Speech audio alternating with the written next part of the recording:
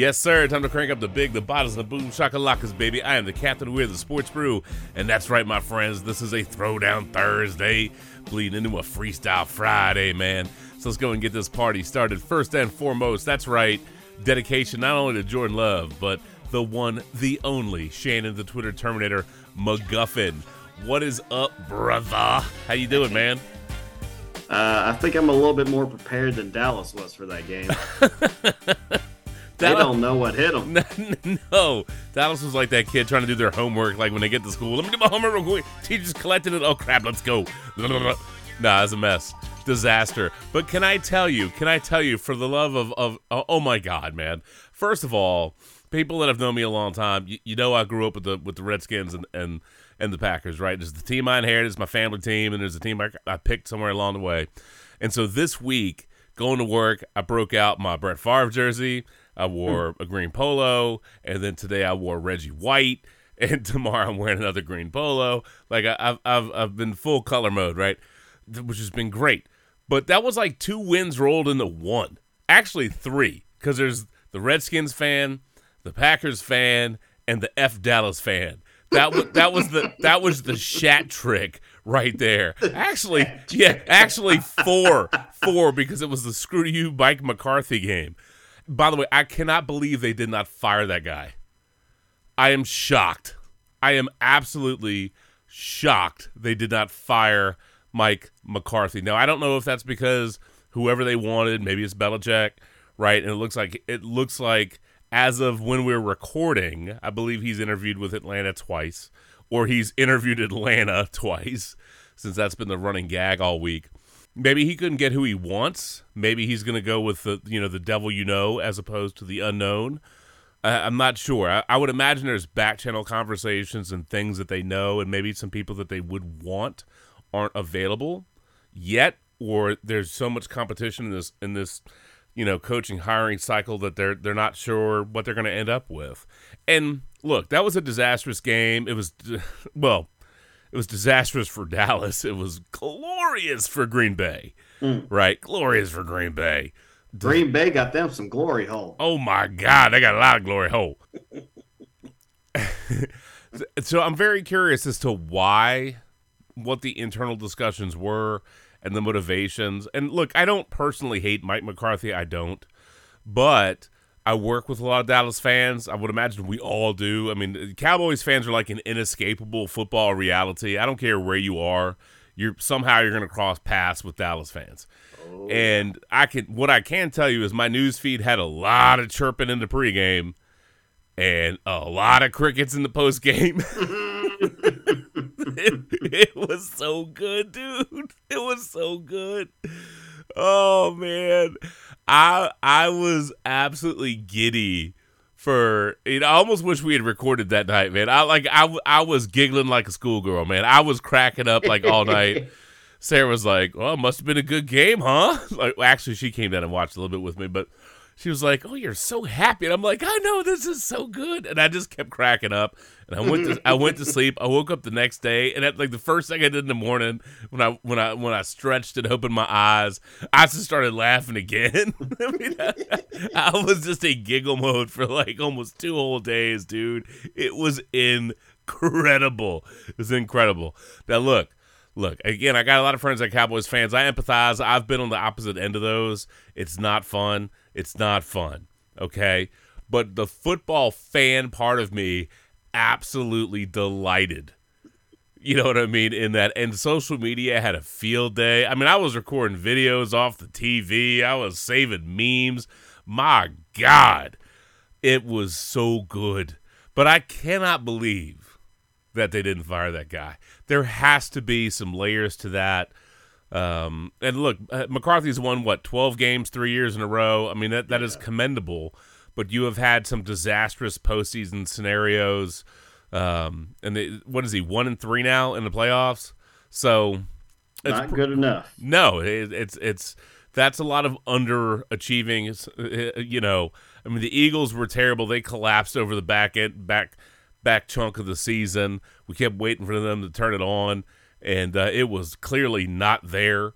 I mean, I feel like that's a Whitfield date night, right? Oh, Oh, Jesus. woo! Ain't nobody getting turned on. Everybody just goes Damn. home. Goes home unsatisfied. Cry, God Eagles, cry. damn. Just disastrous. Just absolutely disastrous. But yeah, Dallas was.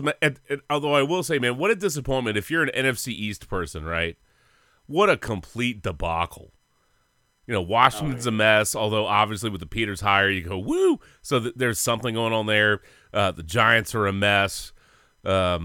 Philly just completely, messed the bed the back half of the season and got their ass handed to them by the Bucks. I mean, my God. And then Dallas having that kind of exit, just gross. Just gross.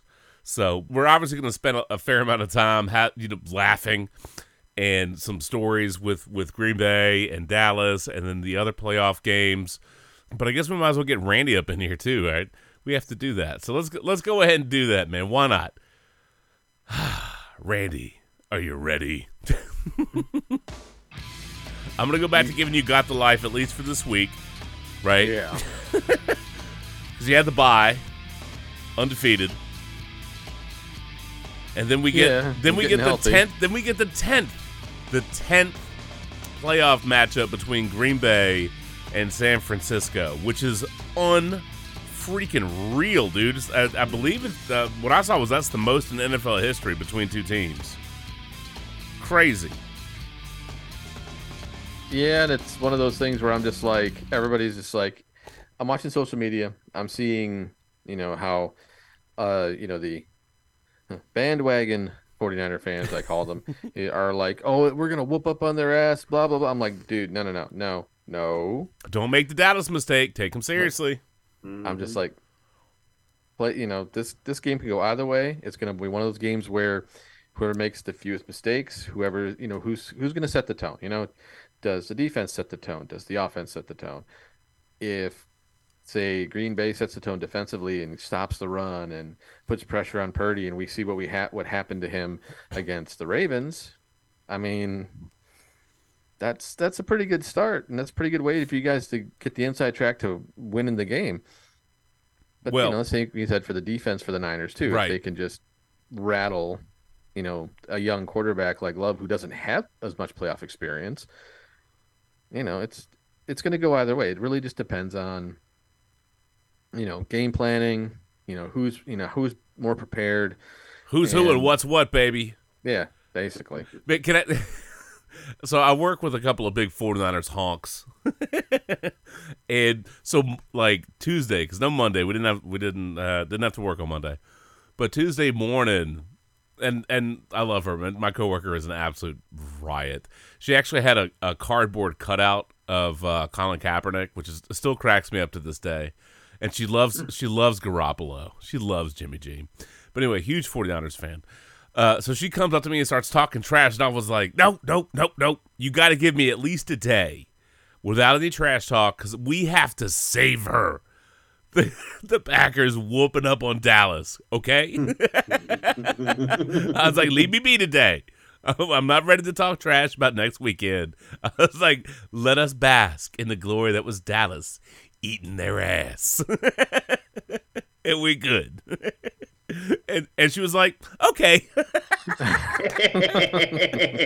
And we laughed and laughed. It was great. It was great. Now, I'm excited for the game, and I'm a realist. Look, I didn't expect. I was hoping they would give Dallas a good game. Obviously, I didn't expect that kind of game. I don't know that anybody did. I mean, let's be honest. So, the NFL playoffs are wild on lots of different levels. But one of the things that's always every single year, right? When we get to the playoffs, what you find are there are teams that play regular season football, and there are teams that play playoff football. Right? And if you're a team that plays regular season football, if you're in that mode and you go up against a team that's in playoff football mode, they will beat your ass. Oh, yeah. Okay? Because it's a different gear, man. It's a different gear. All right? And some of that is some teams get hot late and they go on a run. The Giants did it a couple of times. Green Bay has done it before. You know, I mean, it happens. Are you playing your best football when it matters the most? Right? And this is always the thing that worries me. You know, here we have a longer season now, and only 2 teams get the bye. But both of those teams didn't do a whole lot. You know what I mean? They rested a lot of people the last week. So they essentially have like almost, I don't want to call it a 2-week bye, but you might as well. Essentially, yeah. Right. And so for a player like McCaffrey, he needed that time for that calf to get healthy. Absolutely. But you always wonder what it's like. And Shannon, you and I had a lot of discussions over the years, rest versus rust. Some of the times the Colts just owned the division. They were the 1 seed, and they chilled at the end, and they were like, this is dangerous. It's dangerous. And by the way, kudos, my God, Laporta, that tight end for the Lions. I cannot believe that guy played. Stones. I mean, I don't know. Impressive. I don't know how much rehab that dude had to do, but I mean, he gave a lot of credit to the training staff for helping to get him ready. But clearly, that guy was motivated to play, and he worked his butt off to be able to play. He got a touchdown in that game. He was effective. I thought maybe he'd be a decoy. Good on him, because I did not think we were seeing that dude. Dan Campbell effect. Oh, I personally believe that Dan Campbell's the kind of guy that, you know, the proverbial, like, who would run through a brick wall? Freaking Dan Campbell. Mm-hmm. Dan Campbell should go at Halloween. He should be the Kool-Aid man and just run through walls on his own. Right? It'd be perfect. Oh yeah. That's actually a really good call. I mean, Dan freaking Campbell should be Kool-Aid man. 100%. 100%, dude. Just blow up the wall. You know. And it would be so good. Oh, man, now I'm so stuck on Dan Campbell as Kool-Aid man, I forgot where the hell I was going with that earlier conversation. So it's like, visually, the only thing I can picture in my head is Dan Campbell blowing up the wall. I know. Like, with Metallica blaring in the background. Yeah. Oh, my God. But, you know, playoff football, regular season football, you know, it catches teams. And I think Dallas very much so, didn't shift into playoff mode. I don't know if they were sniffing their own, you know, sniffing themselves too much, read too much of their press clippings or whatever. I mean, you had all these stories about Dak Prescott talking about buying all this Louis Vuitton gear, like, because it's LV for Las Vegas where the Super Bowl is. Bro, the only thing you're packing your bags for are to travel, right? To go to, you're going to have to get some tickets to go to the Super Bowl because you ain't playing in it, right? All that stuff is kind of funny, but they weren't ready. Right, and look, as somebody that lived and dealt with Mike McCarthy, again, I don't wish that dude any ill will personally. He's a nice guy, right? But I lived with underachieving playoff Mike McCarthy. Right, been there, okay, been there, and the issues that Dallas has in the playoffs under Mike McCarthy lived that. Now, Aaron Rodgers was a better quarterback than Dak Prescott. And you can't argue. I don't think there's anybody under the sun that's going to argue otherwise. No. The idea is that they underachieved, and they weren't always prepared for certain moments. Now, I don't know how you excuse that brain fart clock management, that weird Ezekiel Elliott play the other year. I mean, Dallas has had some playoff disasters under McCarthy. But getting their ass handed to them,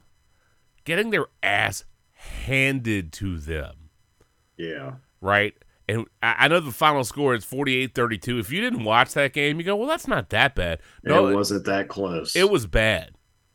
It was bad because when the game mattered, when everything mattered, Green Bay was absolutely taking it to them. They won the coin toss. They took the ball. They scored. I mean, they had a 12-play, 75-yard drive out of the gate. Out of the gate. Most teams will defer, and they said, we want the ball, and literally just said, stop us if you can, and they couldn't. No. You said balls. It took balls. They were aggressive. They were assertive, aggressive, however you want to frame it. That's what they were. They took it to Dallas. And we can say, well, maybe Dallas was a little shell-shocked. They were caught out surprise. They weren't ready for what Green Bay was bringing. Mm-mm. They just weren't. And a huge credit, obviously, to Jordan Love. I mean, he had a strong back chunk of the season, which we talked about last week. You know, they went 6-2 over the last 8. I think he was 18 touchdowns, 1 pick over the last 8 regular season games. Obviously had a huge playoff game against Dallas. And he was money, dude. He was money. And he took some tough hits to deliver those throws. Yes, I know statistically we're going to say, well, you know, Micah Parsons didn't do bupkis. I mean, you know, we can joke around about Micah Parsons and that Dallas defense being on a milk carton, and that is true, right? But it's not like they didn't bring heat at Love. Love evaded it. Love made, you know, off schedule, off platform, whatever cliche you want to use.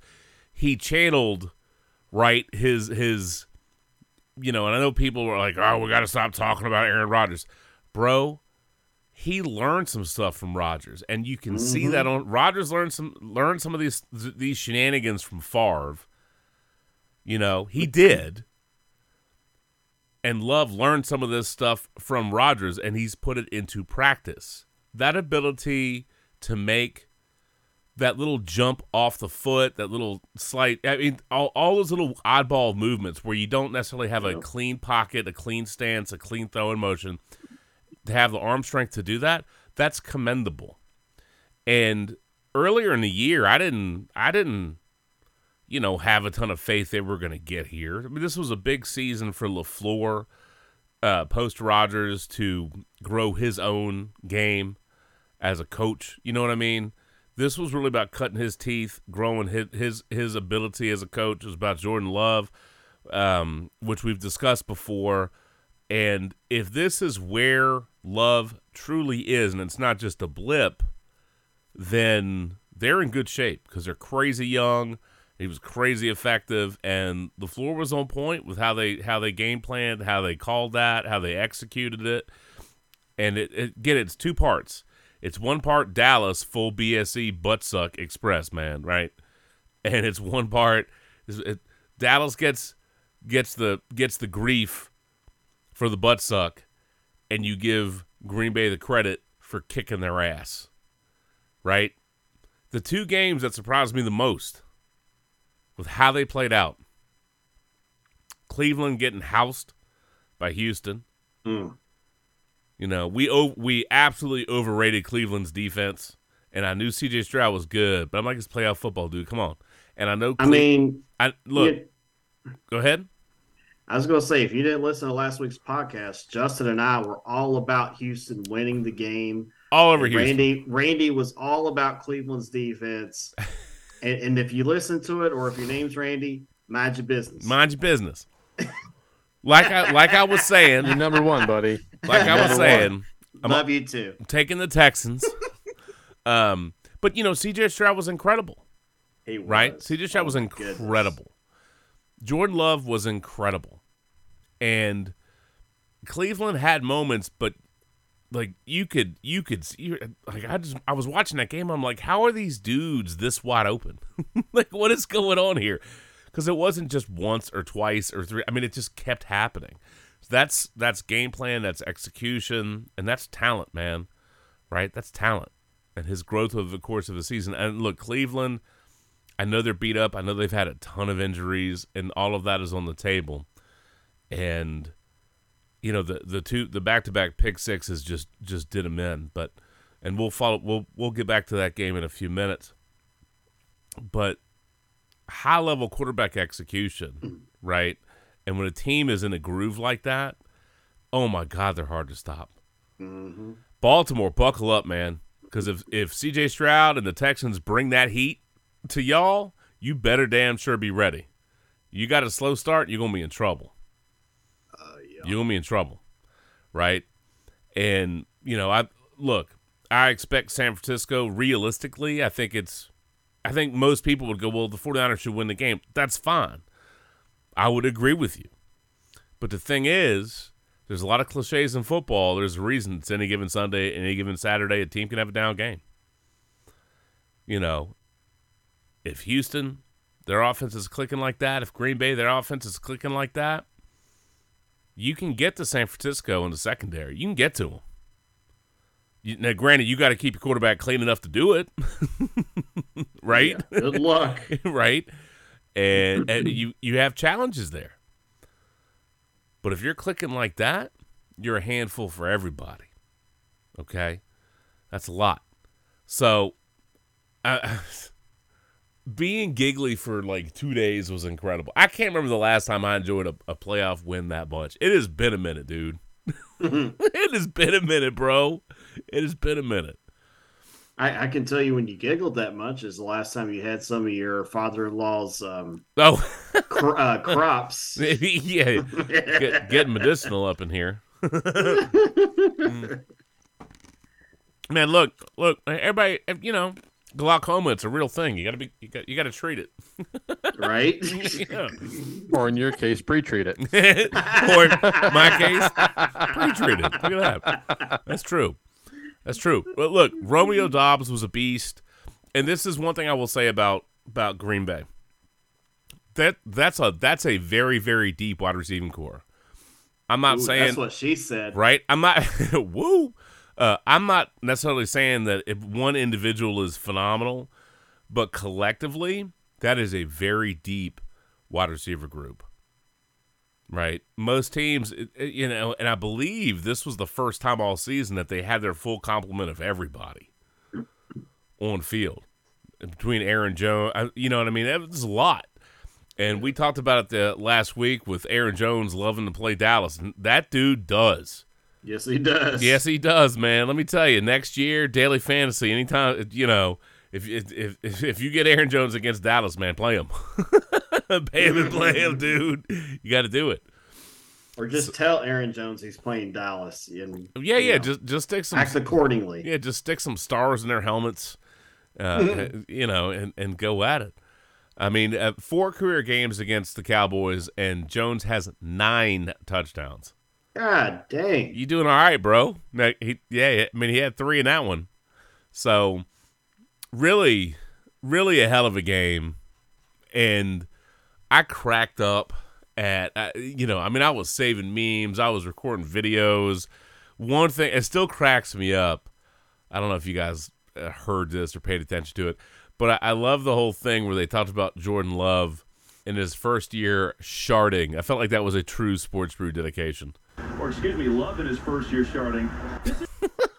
Love in his first year sharding. Dude, I know it's a slip of the tongue. Glorious. It was so good. One sharding moment right there. It was so good. Look, they're killing him out of the gate. Dak throws a pick, and it was the first time this season the Cowboys were held scoreless in the first quarter at home. And, of course, after they get the pick in the second quarter, the Packers get a touchdown, and it was Aaron Jones. I mean, it was 14-0. I mean, it just kept going. And I love that throw when Jordan Love hit Dontavian Wicks for the score to make it 20-0. Because, there was a point in that game where it was like, people were like, oh, shit, this is for real, man. Like, you know what I'm saying? It's one thing to give up. All right, that was the score. All right, whatever, fine. It just snowballed. Dude. And when the Cowboys had it, and I want to say it was like second and 2 maybe, and Dak's throw was picked off by Darnell Savage, and you get that 64-yard pick six. I mean, it was like shocked Pikachu face, like all in the stands, dude. It was so good. It was so good. And at that point in the game, all right, that was a 64-yard return, 64-yard pick six. At that point in the game, all right, Dak Prescott only had 61 yards. Their pick six, you know what I'm saying? Like, it was crazy. And look, the Cowboys closed the half. They ended up getting the touchdown, not by much. Skin of their teeth, really, right? Fourth down, right? Mm-hmm. Packers almost held them out.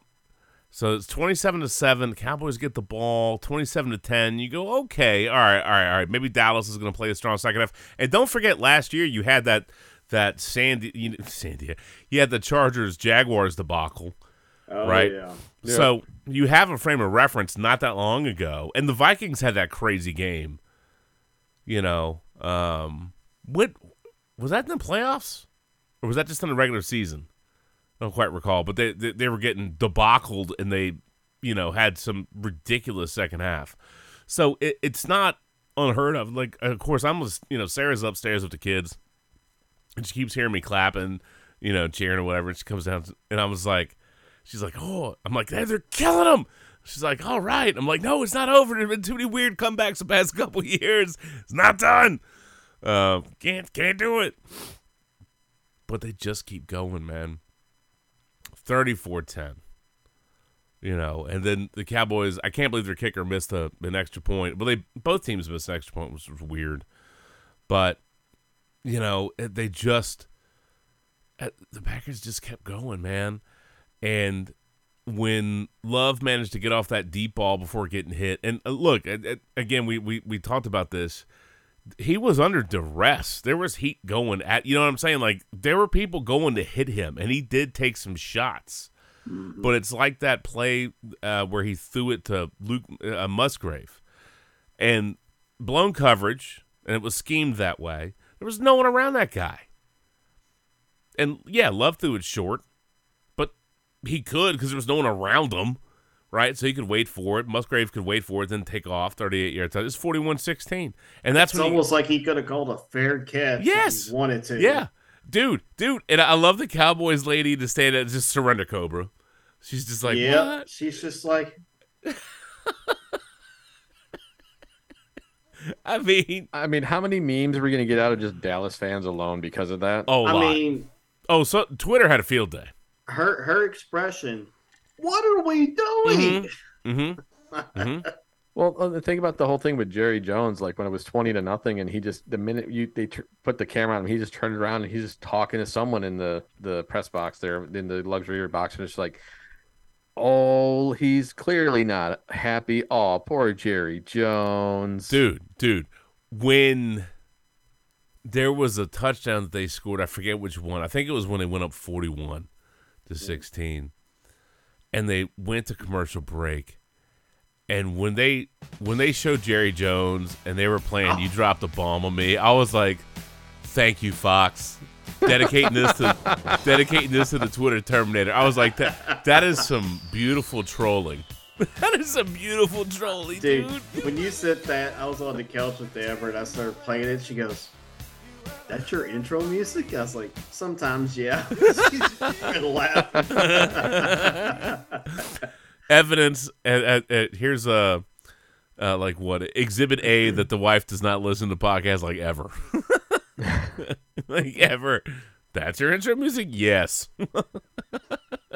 As a matter of fact, it sure is. Oh, she's like, I can see that. Yeah. I mean, just glorious, man. Look, the Cowboys were 8-0 at home, averaging 37 points, right? And look, man, I understand they needed an assist from the refs when they were hosting Detroit. I get that. We talked about that, right?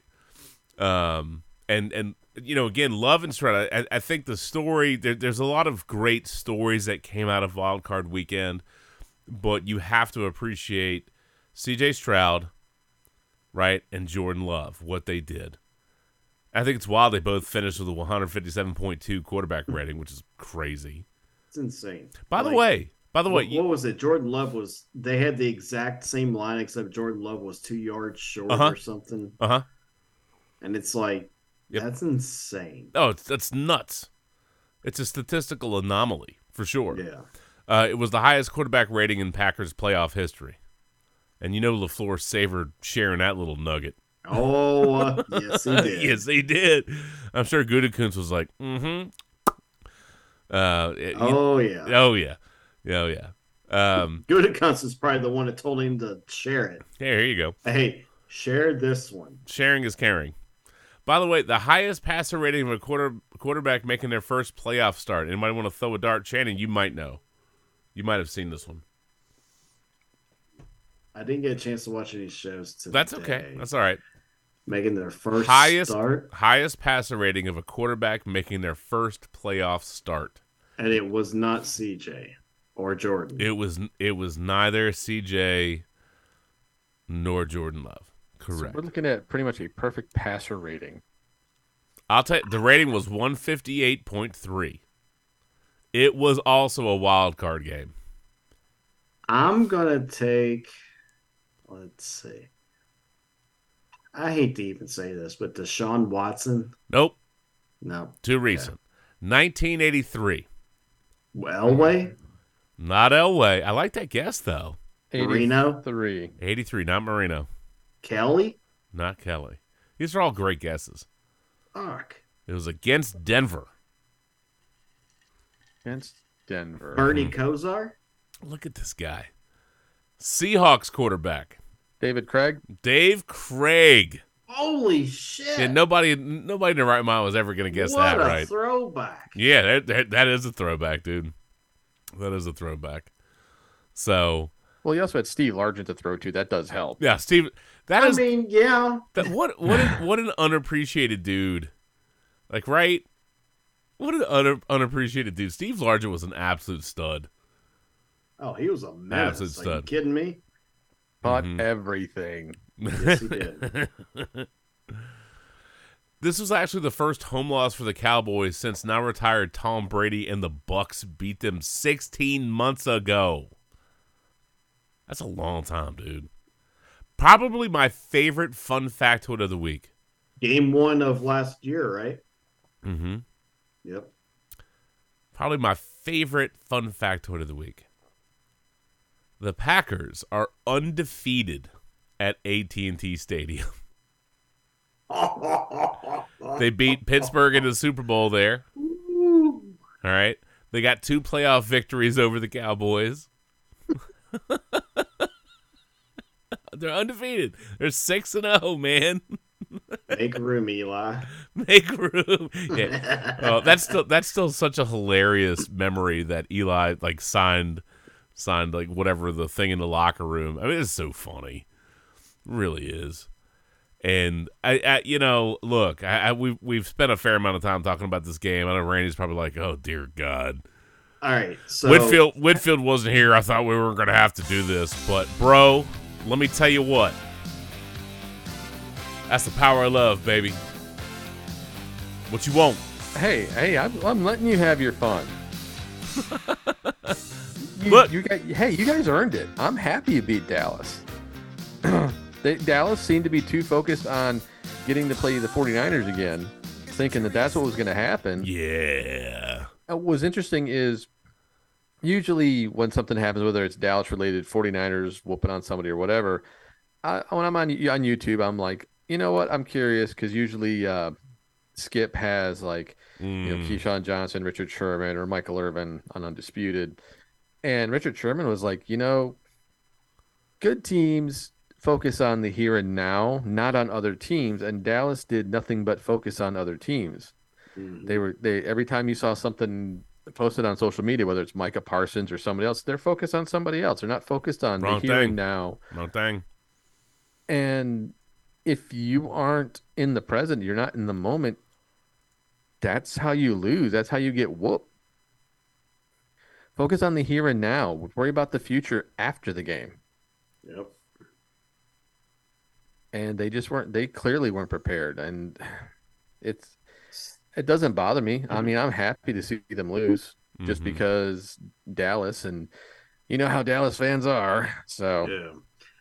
So I've already had one Dallas fan in my feed already say he's latching on to Houston, which kind of cracked me up because I'm like, Lakers are still going at this point. And spring training's coming up next month, and you got the Yankees. But I digress. Let me ask you guys a question. Yeah. Jerry Jones is getting up there. I don't know his exact age, but he's got to be in the 80s. 81, right? 82, somewhere in that zone, yeah.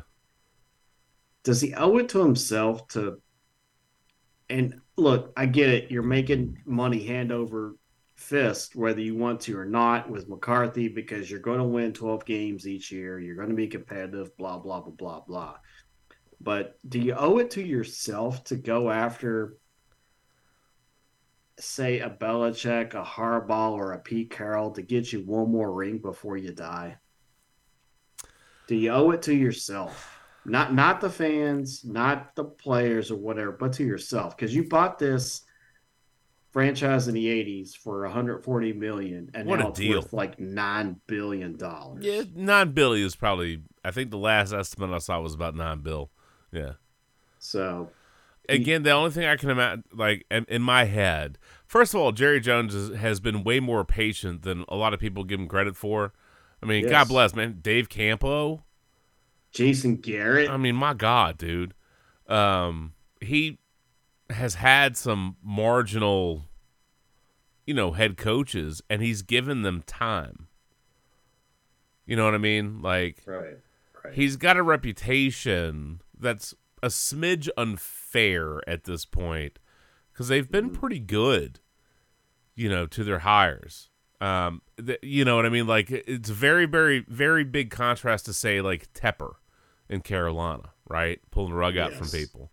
It's a contrast to say early mid-stage Dan Snyder. Now, late-stage Dan Snyder was just dumpster fire, shenanigans, but Jones has been good to some people that probably he should have gotten rid of a year earlier. Again, I would say, like, I'm curious if just the people that they would have wanted either said no or they couldn't get who they really want. I mean, there's a lot of coaching positions this cycle. Yeah. And again, that's I'm still surprised they didn't fire him. But if were you going to have to get rid of everybody? Is it Mark McCarthy, Quinn, who might be gone anyway? I mean, it's a full reboot? no, you can't do a full reboot because you won your division, you won 12 games. Full coaching staff reboot.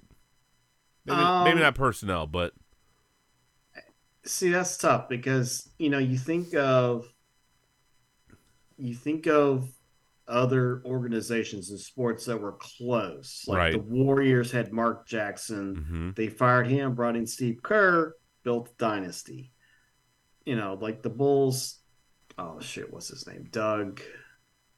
The guy before Phil Jackson. Doug Collins. Doug Collins. Yeah. They had Doug Collins, and he got them to the playoffs. He got them to the Eastern Conference Finals, but couldn't quite get them to the mountaintop. So they fired him, bring in Phil Jackson. Right, and so yeah, like McCarthy's a good coach. Yeah, but I don't believe he's great. And that's the thing. Like he'll get you to almost the mountaintop. Mm-hmm. He'll get you to within eyesight, earshot, whatever you want to call it. But who's the guy that can get you up over the hump? Mm-hmm. You know what I mean? Because, you've got the personnel to get it done. I don't know if Dak has that dog in him like they like to discuss. But I know CeeDee Lamb does, and I know Micah Parsons does. Although, I still don't, has anything come out about what was going on with CeeDee Lamb? I haven't seen anything. I mean, me either. And they were just off. They were just off. But I mean, there were moments where they showed people like McCarthy talking to see it looked like he was giving him a pep talk. I don't even know if it was a pep talk. I think CeeDee Lamb was just pissed. Maybe. Like what are we doing? Hey, say it the right way, Shannon. What are we doing? Thank you. All right, actually, do that one more time. What are we doing? When I got here, I understood the men before me. They built the Dallas Cowboys. They made this America's team.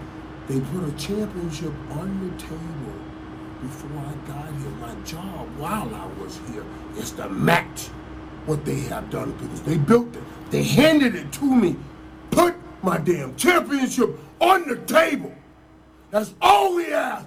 Put your damn championship on the table and you couldn't do it. All their asses gotta go. Ooh, Michael Irvin was pissed. I don't blame him, man. Like it was there for the taking. If we're being fair, if anyone had to be fired after this game, it had to be Dan Quinn. because there was no adjustments made on the defensive end. I mean, I don't know if that dude overfocused on interviews, but I mean, like the defense hasn't been the same. And look, again, they were close on Jordan Love, right? On like several plays, but close is great in horseshoes and hand grenades, right? Correct. You know what Correct. I'm saying? And close doesn't get you anything in the NFL. If you can't put the points on the board, if you can't finish a drive, if you can't actually get a stop, close sounds great. But I think they have a lot of big questions, and it's how good is Dak in big moments? I mean, they've had anonymous criticism of him saying he panics when he can't get his first read. I mean, there's stuff. But that game wasn't just on Dak. I mean, the Dallas defense underperformed. The Dallas wide receivers underperformed. CeeDee Lamb underperformed. Dak Prescott underperformed. I mean, you got coaching staff underperformed. Coaching staff underperformed. For all the love and all the gloss. And look, they got their ass handed to them a couple of times this year. So it's not like it's completely out of left field.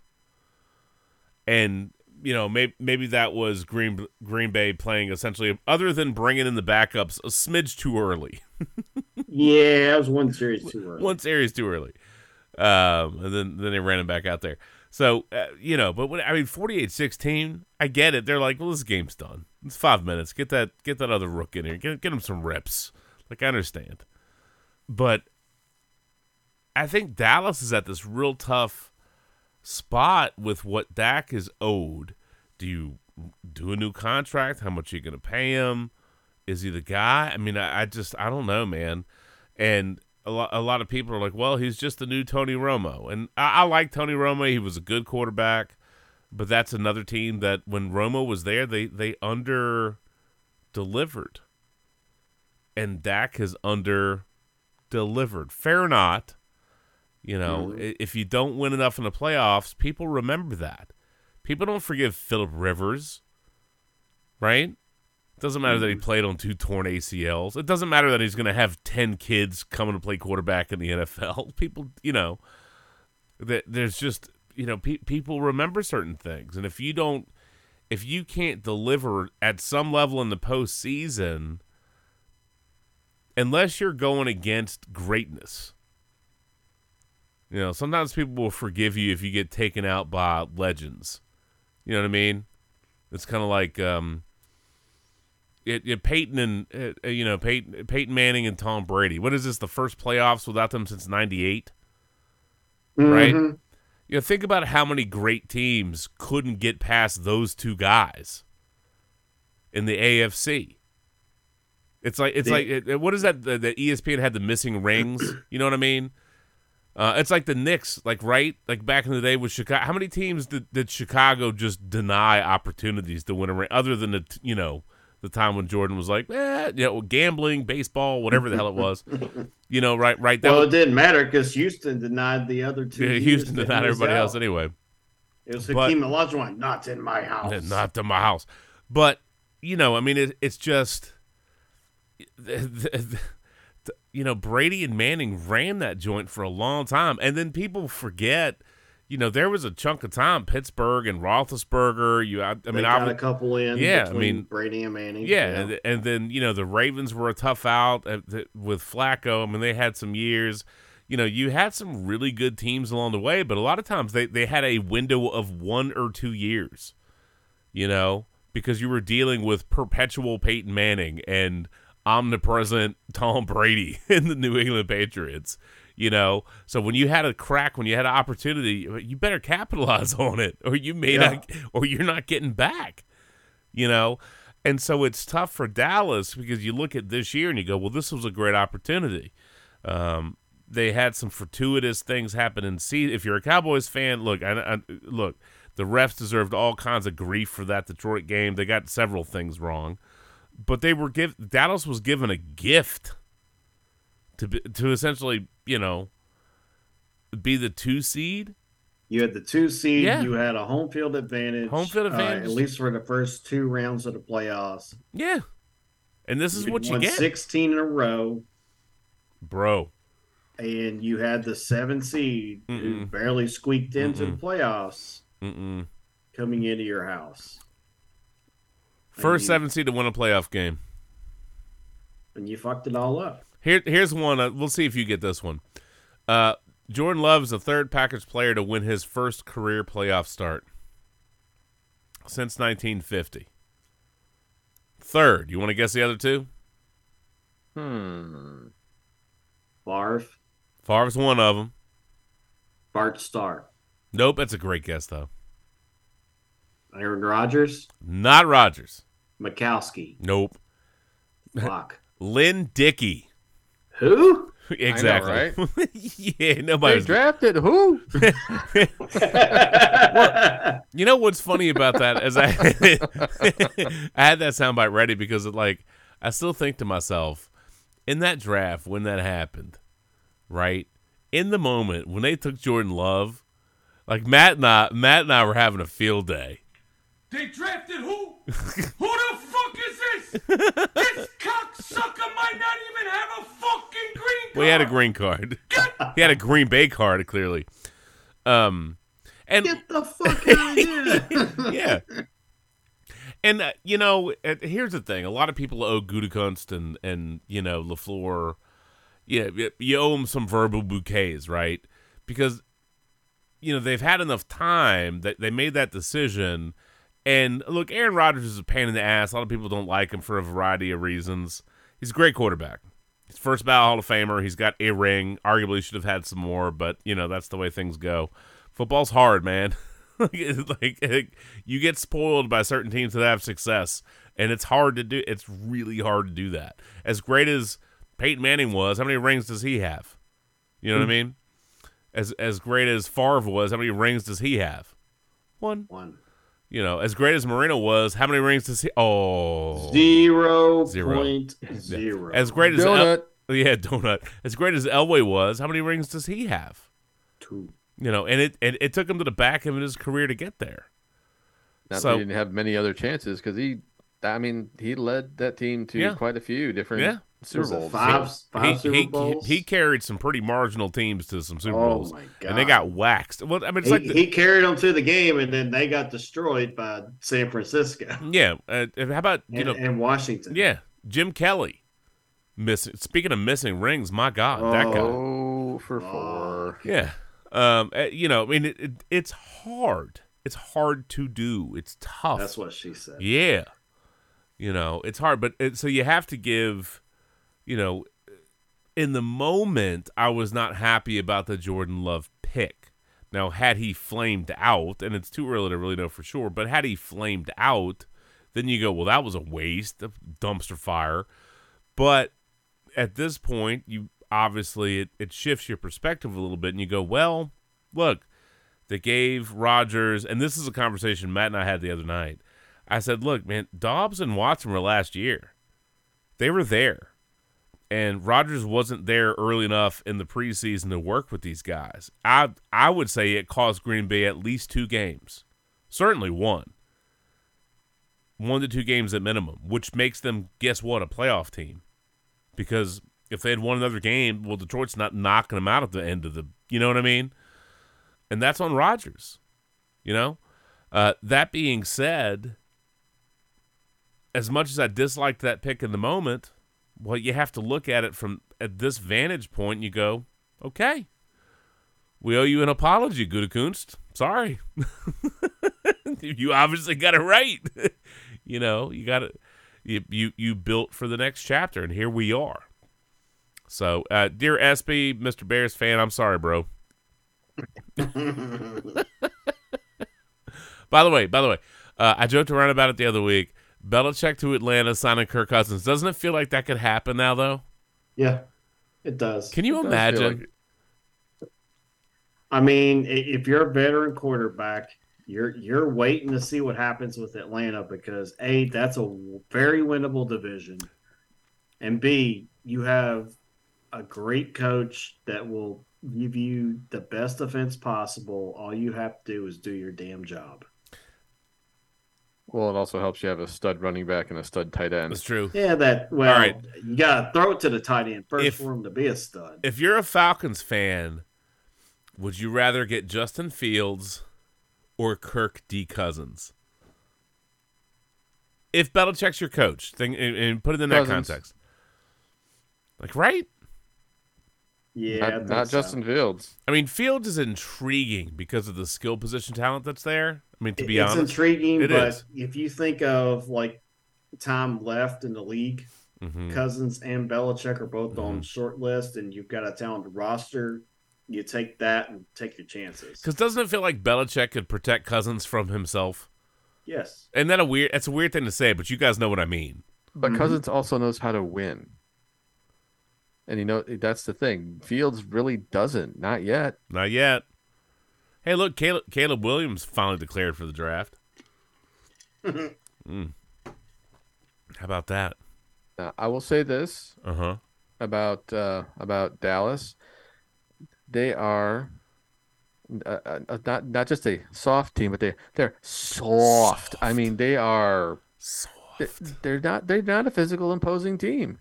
They're a finesse team, and when someone punches them in the mouth, they don't come back from that. Well, they're front runners. They've been that way for a long time. Yeah. If they can get up on you and bully you, they'll pile on. You know. But that's what we saw. We saw Green Bay be the bully, and that's what they had to do. And they whooped the piss out of them. And I was just like, A, I was in shock. B, I was happy. And C, I'm going, oh, this potentially could be coming to San Francisco. This is going to be interesting. Mm-hmm. And by the way, fuck Mark Chmura for his comments. Yeah. That's like hot topic, hot clickbait, whatever.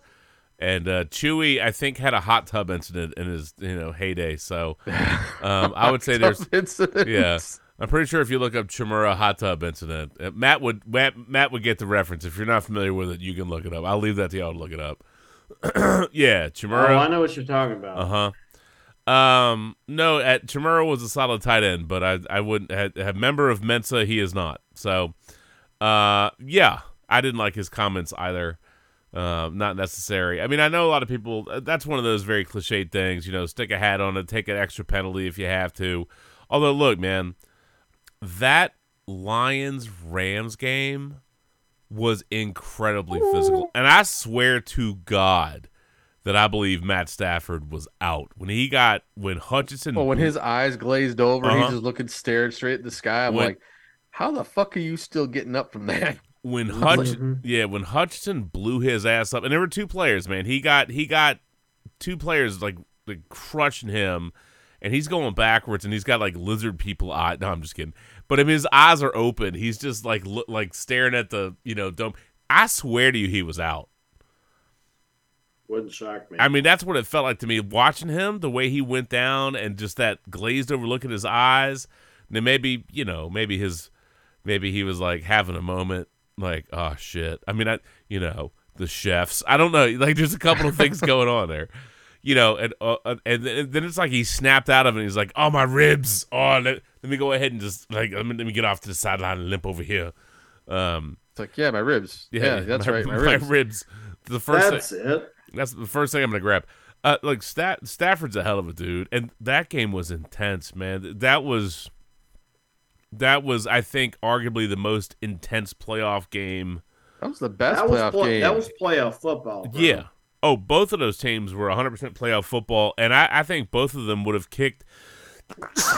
Excuse me. God bless you. Thank you. I think and this is one of the things with the way the playoffs break. Sometimes you're like, oh, it's a shame this team couldn't have played that team. I think the Rams, it feels like everybody would have housed Dallas, doesn't it? Or Philly. Like Philly was screwed. Dallas was screwed. I mean, my God. I mean, but I know Detroit wanted to play Dallas again. Yes, and they were kind of disappointed. But you know what? I hate to say it, but I think they're gonna win kind of easy against the Bucks because I don't know if I'd say easy, but it does feel like I said kinda, not like because I think the only way you're gonna beat Detroit is get a running game going because that defense is so aggressive and so physical that you have to wear them down. And if you can't run the ball against them, you're not going to wear them down. Well, you can if Baker Mayfield is on point, you can move the ball on Detroit, but you're gonna get hit. And can I just tell you, that Cooper Kupp is incredible.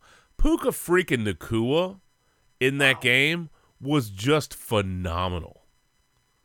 A beast. That guy was getting all sorts of contact, and he just delivered time after time after time. And like Stafford was great.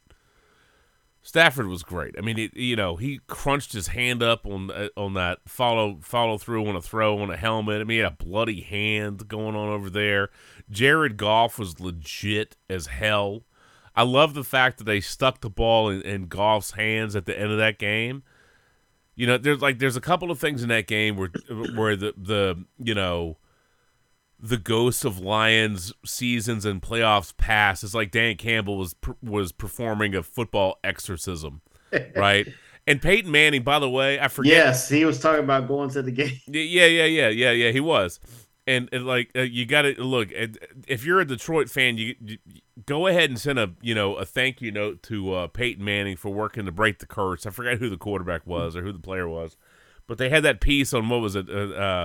Peyton's Places or whatever. Him and Jeff Daniels. Yeah, him and Jeff Daniels, like exercising the curse or ghost or whatever it was. They were putting stuff in a hot tub or something, right? Like salts and different, whatever it was. Man, it was a fun little bit.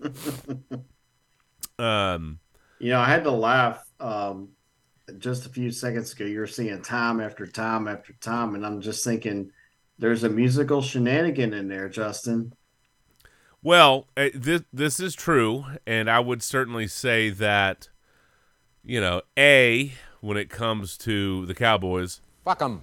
yes, Yes, exactly. Fuck them.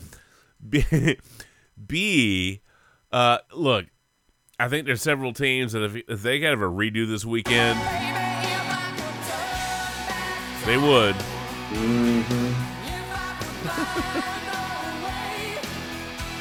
That's true story. They would, but the Cowboys certainly would. And there were some moments in that Rams-Lions game that I think some players would as well. But again, I want to give Dan Campbell and the Lions specific credit in some of those moments where they went for it. They went to take that game. He put certain things on Jared Goff. Mm-hmm. All right. And there was a 4th and 1 from the 2. They could have kicked the field goal. They didn't. I loved how the lineman went and was like clearly reporting as eligible, like waving at the ref, doing a sign like it's me, it's number 70, I'm eligible. And that's when Goff fired off that touchdown strike to Laporta, 21-10 Lions lead. But I just, like, that's a specific decision. How they had the lineman report, them going for it on 4th and 1 from the 2, and then to close the game out, like, he put the ball in Goff's hands. Mm-hmm. They could have thrown the ball. Excuse me, they could have run the ball. He didn't have to have Goff, like, throw that. Didn't have to do that. I will say in retrospect, I didn't like the Rams punting it in that moment. I thought they should have gone for it. It's a tough decision. It is. They had one timeout, and look. The Lions got away with that. Got away with some DPI or a hold against Puka Nacua. 3rd and 14. Oh yeah, and that throw was there. Call. That was a missed call. It wasn't grotesquely egregious, but it was definitely, if they had thrown a flag, nobody would have complained. You know what I mean? You wouldn't have been able to, like, no, they shouldn't have thrown a, no, they would have been justified though. No, it was justified. Yeah, so Puka Nacua was incredible. Stafford, I mean, in between the bloody hand, getting his ass kicked. I mean, he took a ton of hits, took a ton of contact, got booed running out of the tunnel. I know it's business, it's not personal. It's playoff football, man. They're going to boo that dude. You knew that. Yeah, I mean, if it was a regular season game, maybe it's Yeah. different. But playoffs, Playoffs. playoffs is different, bro. Yeah. It's different for DraftKings commercials. Playoffs is what it is. That's actually that commercial's been great. I've been loving every second of it. When it's like they just get to throw it to Jim Moore, and he's like, "Are you kidding me?" Yeah, it is good, man. I think his little sideline foray earlier this year got him some extra commercial time. I mean, he looks pretty good. I mean, isn't he? Yeah. Is he in his late 80s now? Probably. Has to be. I mean, I don't know that he's in his 90s, but he's at least got to be in his late 80s. I mean, he's up there. But the Rams are 0-3 in the red zone, man. 3 field goals. The Lions 3 for 3, and one of those was that 4th and 2, going for it. And I mean, if anybody has the big balls to Or go 4th for a and play 1 like from the that, two, it's always excuse me. going to be Campbell. Yeah, and I mean, like you don't know how the game's going to play out, so you can't necessarily say, well, if they had done this, then you don't necessarily know the score is the same. But in a tight game, going for it there and getting it, I mean, it was a 1-point margin of victory. 1 point. Yeah, but you're not going to make the Super Bowl without taking some risks. No, and they do. They do. And I like You Campbell. said balls. I like the fact that he just brings smash mouth football to the NFL, and that it's a mindset. Yes. It's a way of life. You 100%. you have to live that, where you're just like, I'm gonna beat the shit out of everybody I walk up to. Win, lose or draw, they're gonna know I was there, and that's the way that team plays. And I love it. I am so happy for what Campbell has done to Detroit, given what we've seen over the years. It's great. I mean, the underdog finally has finally reared up, and they're no longer the underdogs anymore, and I love it. It's a great win. I loved the crowd energy. I don't necessarily need the booing of again. I get it. It's a playoff game. They're gonna boo them.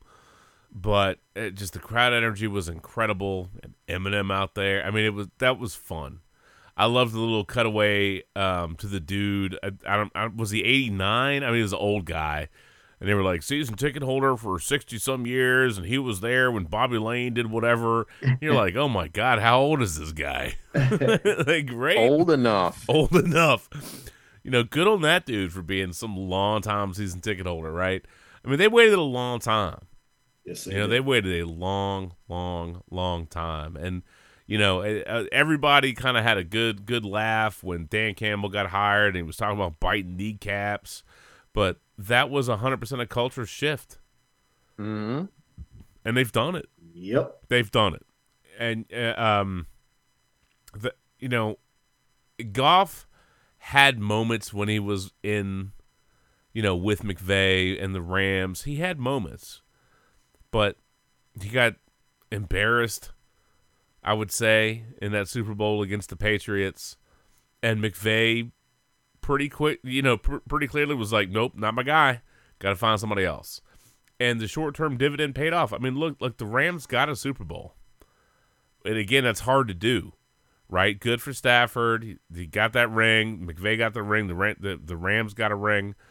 But this beef is not between Stafford and Goff, but that meant a little something extra to the Lions players, right? For Goff to go out there and stick it to his former team. Oh yeah. It did.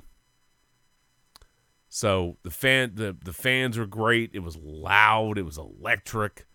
And I'm not a Lions fan. I mean, right? Of course I'm not. But if you're talking about the story, and this is something we talk about every year, what's the story of the season? What are the stories of a season? Well, the Lions are one of the great stories of the season. Dan Campbell is a fascinating story, right? Their success, playoff success, getting a win, getting a second home playoff game, which really, in a way, Dallas, that bit of shenanigans with the officials cost Detroit the 2. Arguably cost Detroit the 2. Right? Again, maybe Dallas still finds a way to win that game. Who knows? But that officiating pretty much guaranteed that Detroit was going to lose. So there's a certain amount of sweet justice, if you will, in Dallas getting obliterated and Detroit basically going, thank you for the home playoff game. Thank you, Dallas. You know what I mean? Like, it's weird, but it sort of worked itself out. But look, again, putting it in that 4th and 1 from the 2, putting it in Goff's hands at the end of that game, Goff throwing to Amon-Ra St. Brown. I mean, that was incredible, and I loved that clip. And I think I have it on our Twitter thing. I love this slice of this clip. See if I can find the right moment. Of every single person in this room, man, we were intentional on being about grit. All right, and earning it. I love everybody in here, man. We went through darkness and it shaped us. All right, it shaped us for this moment. I love y'all, man. Thank you so much. Appreciate it. Especially this time, man. And that was a very cool moment, too. Here you go. Okay, I'll just say it like this. All right? Hey, you're good enough for Detroit, Jay.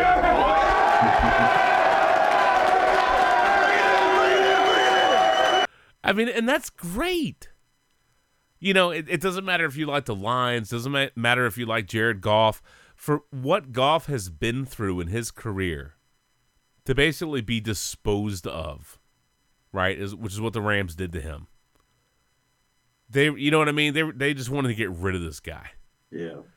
Get him out of here. He can't get it done. For Jared Goff to have an opportunity, and you certainly can't say, he said, oh, my God, I'm going to Detroit. This is going to be great. I'm pretty sure that was not the first thought running through that dude's head. Detroit. Oh, what? It's probably like Jason Kelsey under that, tush push brotherly shove pile. Fuck my life, Detroit. But again, Dan Campbell fit culture, identity, attitude, grit, biting kneecaps, whatever. And who knows what the future holds. But this is it's a redemption story of a player, of a team, of a city, of a sports town. That's incredible, right? I mean, it is. So if you enjoy those kind of things, you have to be able to enjoy that kind of moment. Now, I will say they let those two teams play and put a lot of extra pepper. That was a pretty physical damn game. There's some flags they could have thrown that they did not. They really let those players go. They let those players play. It's a shame about good entertainment. Yeah, it's a shame about Higbee. I really dislike those hits. That's a bummer.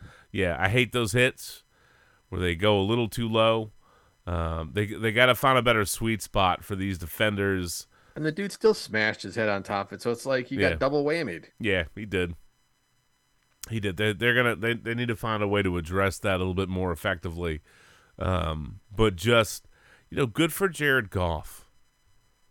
Good for that crew, man. And I'm not a Lions fan. I mean, no, I'm rooting for the Packers. You think I'm like, oh yeah, go Bears, go Lions, go Vikings? No, but I can appreciate a great story, right? I can appreciate that. And Jared Goff and what Dan Campbell has done, what that team has done, what the organization has done over the past couple of years to build that back out has been great. And look, we already cherry-picked Adam Peters from the 49ers, so I can't wait to cherry-pick Ben Johnson from the Lions. Thank you, Washington. Go for it. I mean, man. I hope he really does a good job for you guys. He's been around long enough that he should have learned quite a bit from Lynch and the front office as a whole. So yeah, I'm very excited about the Peters chapter beginning. The next thing is hiring a coach, and then after they hire the coach, it's figuring out the quarterback thing. So we'll see how that shakes out. But no, big kudos to Detroit, and it would have been a certain element of football cruelty had Stafford gone in there and ended their season. And they were close to it, man. 24-23, they were close to it. One or two things shift in that game, and it's a different story. Different story. That dime he threw to Tutu Atwell, money. And Stafford took a lot of, Timex, man, takes a licking and keeps on ticking. I mean, that's fucking Matt Stafford, right? I don't know how that guy takes the beating he does and just gets up and just keeps on going. I mean, kudos to him. Yeah, that's crazy. It is. Whether you like them, don't. All that stuff's out there. But just appreciate the toughness, of that guy. To me, you have to. Honestly, I think just being on that team has really helped him in the respect of getting tougher. You know what I mean? Because are we talking about Stafford with the Rams? Or are we talking about Goff with the Lions? Goff. Okay. Goff with the Lions. Because I feel like Stafford did as best he could, and the problem is that they just couldn't keep him clean. And I'm amazed at how he survived that hit and got up and played. I'm surprised he even said, yeah, he has a concussion. Hey, look, he went to the tent. It blows me away that was one of those games where you watched two teams leave it all on the field, and that's what we want in the playoffs. Yes, that was by far the best game of the entire wild card weekend. All the other games were just like, what the fuck is this? No, it legit feels like the Lions and the Rams exhausted themselves in that game, right? They went for it. They went all out, and that's what you want. You don't want to always. Didn't we have this issue last year too with like the wild card round where teams just didn't show up? There's some debacling going on for sure. Speaking of debacling, I need to go debacle my bathroom. My bladder is ready to debacle the toilet. Just don't break it. No, we're not gonna. No, don't shake it 3 times. Don't cross the streams either. Right. But no, look, great job, Detroit. Enjoy that. I think it's fantastic that they get another home playoff game. And there is a certain sweet justice to Green Bay kicking Dallas's ass. And again, I thought they were going to get Mike McCarthy fired. But Green Bay did Detroit a solid. Right? That division's like, no refs. No. Let's get rid of that NFC East. And then let's go. Now, the divisional round might be entirely different. Maybe the Bucks win. Maybe the 49ers stomp a mud hole in Green Bay. Whatever. Although I think if I had to put money on it, I'd say it's far more likely that the 49ers win than it is the Bucks. You know what I mean? I think Detroit's on. I think Detroit is like, they feel like they're NFC Championship game bound.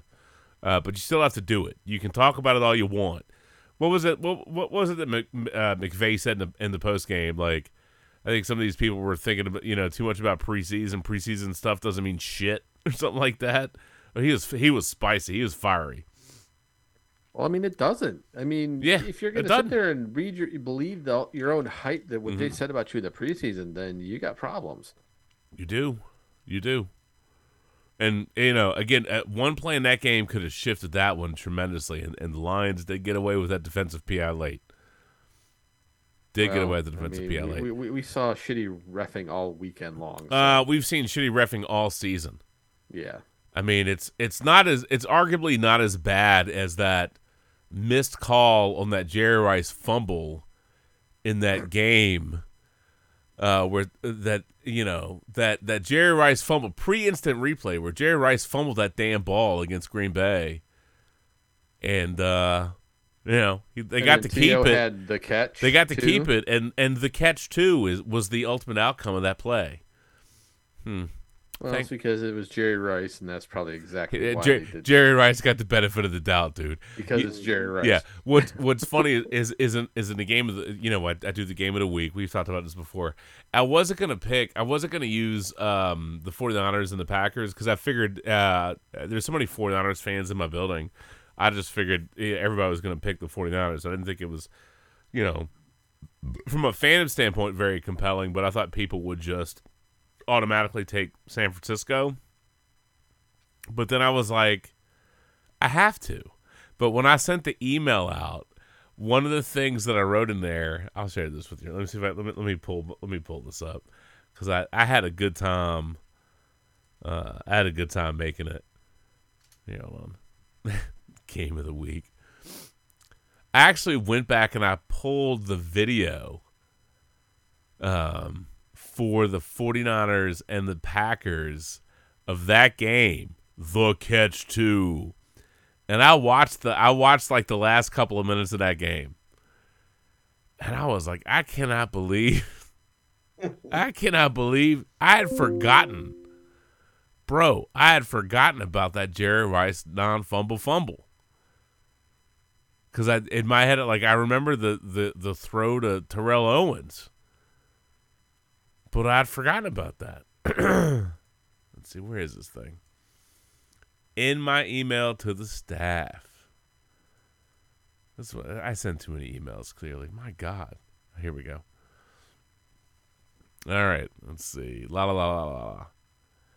What? You thought I might pick anything other than Packers 49ers? Gotta admit, I almost rolled with the Texans Ravens. CJ Stroud is incredible, so Baltimore better buckle up. Look, whatever happens going forward, Green Bay thumping Dallas was like several wins rolled into one. Dear Mike McCarthy, thanks for the memories. Hashtag HTTR and Go Pack Go. Woo! So my first game of the week is Packers at 49ers, right? And I mentioned that thing about the coworker that, I was like, hey, now that so-and-so has let me savor the Packers' obliteration of the Cowboys for a few days, we can crank up the shenanigans for another chapter in the Packers-49ers playoff rivalry.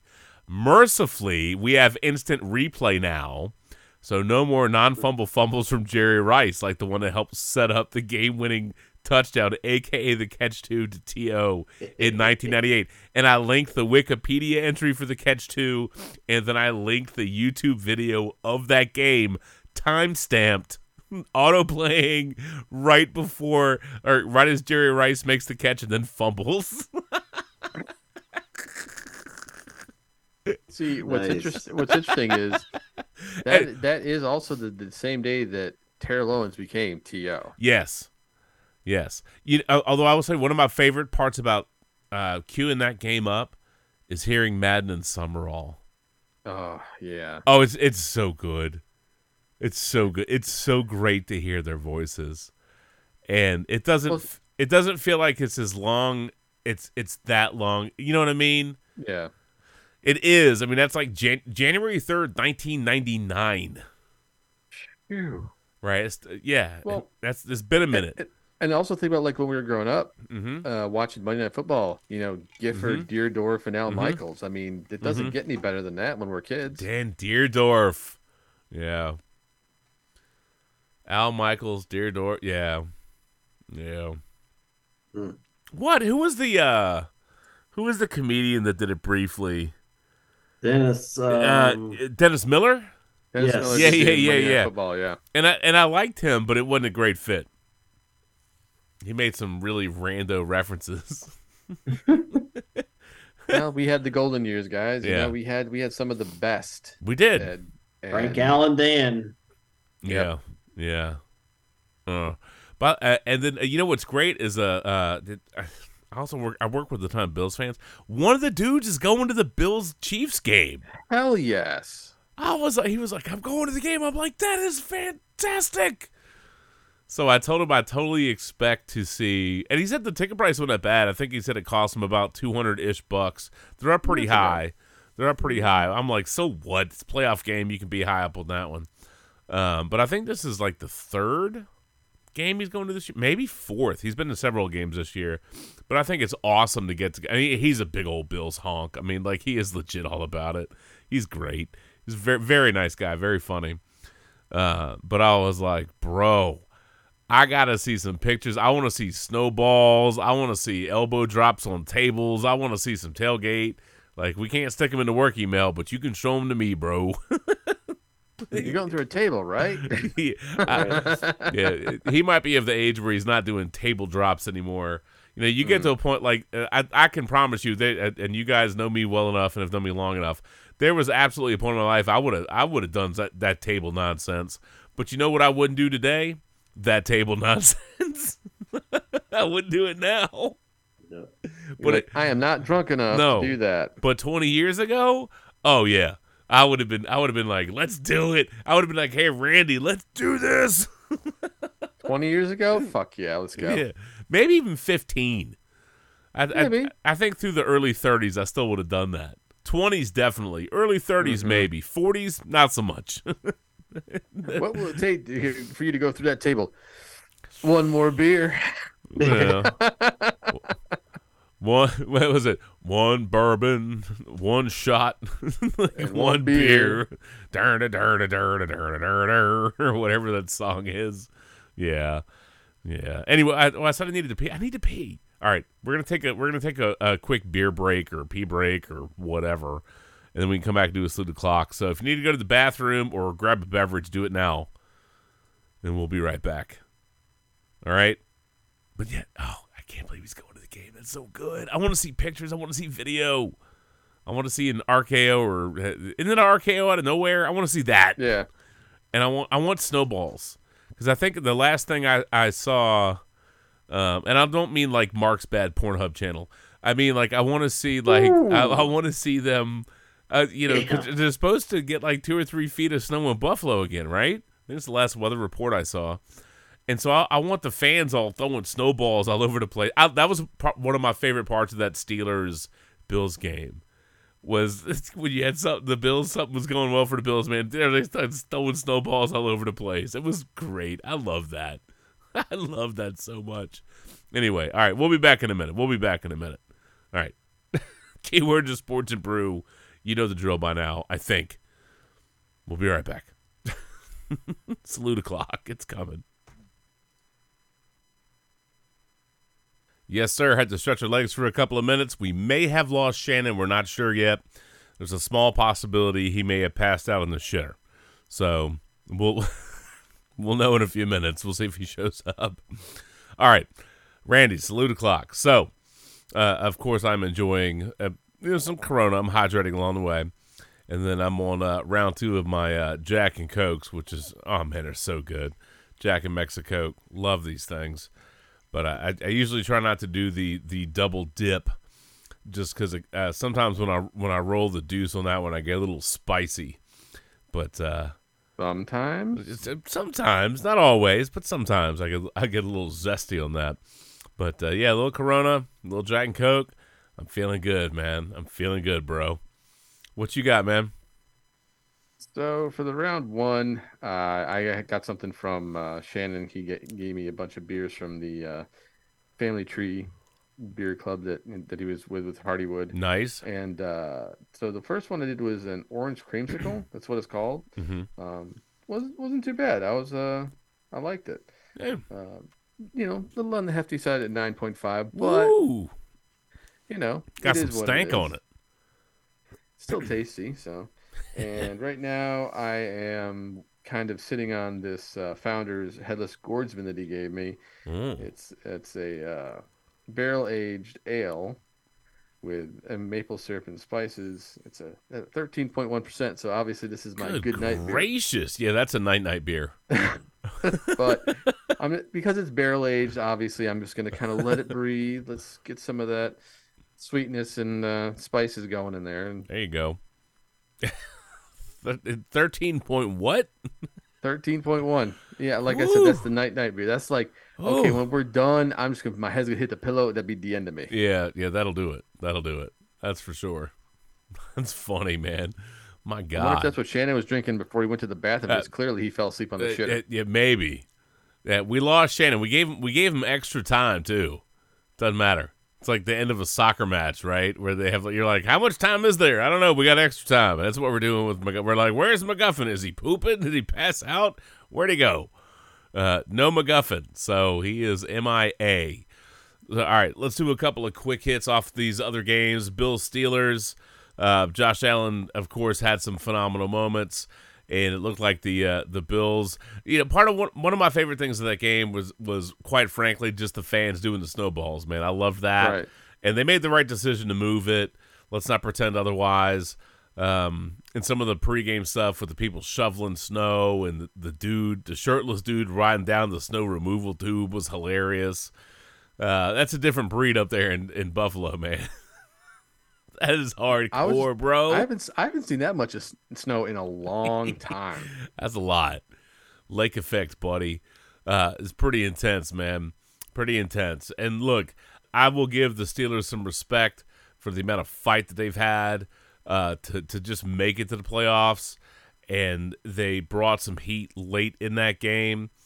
I know, like, a lot of people were upset over this, like, fake slot of Josh Allen. Man, I've watched that replay so many times, and as far as I'm concerned, it's like a stutter step. He didn't look like he was going down to me. I thought he was just trying to okey doke and juke the dude, right? Yeah, with a little stutter step. I watched it. I'm like, yeah, no, it wasn't as fake slidey as, say, like the Kenny Pickett moment, right? Mm-hmm.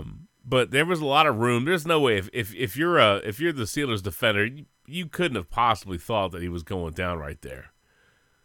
I just don't see it. So I think the Twitter, the social media, the X, the blue sky, whatever the meltdown, I think and the complaints are unjustified. Right? Ended up being a 52-yard touchdown run, and he ended up breaking through that tackle on the way to the end zone, and snowballs all over the place. That was fantastic. I mean, that put the Bills up 21 to donut. But look, again, the Steelers rallied up a little bit. They closed to 24-17. But I loved that play when the Bills got the ball back and Josh Allen hit Shakir, yeah. Shakir, and that guy got away from Minkah Fitzpatrick. You're like, oh shit. That play was incredible. The way that he basically broke free from Minkah Fitzpatrick and then snaked through the defense to get that in the end zone and make it 31-17, that was the nail in the coffin. That dude was not going to be in that. No. That was the proverbial A for effort. That guy delivered. That was hellified, man. And this is another moment. I get it, man. If you're a Steelers fan, you're annoyed at that. That 4th and 3, Rudolph's throwing to Pickens, and Pickens, they could have thrown a flag there. There's no call for defensive holding, defensive pass interference. They could have very, very justifiably and reasonably thrown that flag there. They did not. The refs did not. But that felt like I don't know that I ever felt like that Pittsburgh was going to come and take that game away from Buffalo. I would say this, though. While I'm on the Buffalo train, the injuries at some point are going to catch up. Oh, no doubt. It's just going to happen. The other thing that is tough, while I agree that they made the right decision by moving that game, Buffalo does end up being on short rest compared to the Chiefs. So, the good news is they don't have to travel, obviously. But they're still going to be on short rest. And I don't know, man. Like, it feels like we were waiting for the Eagles. They could never put it together. And we've also waited for the Chiefs. And quite frankly, let Kadarius Toney ride the pine. Rashee Rice, roll with it. Kelsey. They've got enough guys that are playmakers that if they need to put Toney away, right, leave him on the side, man, just do it. Just do it, man. It doesn't hurt them when the refs kind of look the other way on some bullshit. Yeah. So, I hear you. Like that one obvious hold right in front of a ref who just kind of ignored it, and then what hold? And then the dude just literally pushes Mahomes does the rest, and it's like, oh, instead of a hold, it's a roughing the passer. And I'm just kind of like, hold the phone, hold on, Well, time out. You got to know there's certain even though it's playoff football, right? You got to know, man. There's certain quarterbacks are just not going to let you get away with certain things on. Mahomes is one of them. Yeah, but clearly being draped all over a defender trying to get to Mahomes, who would have had a clean shot at Mahomes had he not been held, and to just kind of be like, oh, look at that. Isn't that nice? And just kind of turn and look back. And didn't see it. Peripheral vision. Couldn't fairly judge it. Sorry, Randy. Yeah, but it's just one of those things where when you know they fucked up when the commentators and even the their rules analysis is like, that should have been a flag. It's just like, yeah, damn. There's definitely been a couple of moments in these games. Again, we talked about it, Rams Lions. It's also true in this Bills Steelers game. There's definitely some moments they could have thrown a flag and you couldn't have complained. It wasn't borderline. It wasn't no. I mean, if you're being intellectually honest, you watch that and go, yeah, they probably should have flagged that. And that's one of those plays. That's one of those plays. Shoulda, coulda. Yeah. But I mean, like that's the deal, man. You got to find a way you've got to, if you got to beat the team and beat the refs, then that's just, it sucks. Fair or not. I mean, that's the deal. But I never felt like Pittsburgh was going to take that game from Buffalo. I know they closed the gap. Yeah. But that felt like that was Buffalo's game, right? It's kind of like, the Bucs and the Eagles. Once we were actually watching that game and they were playing it, I know the score stayed reasonably close for a long period of time. Again, it finished 32-9, but the Eagles had a lot of opportunities mixed in. And look, here's the deal, man. Like, we knew the Eagles were in trouble, but then Ric Flair rolled out there in Bucs gear, man. Forget about it.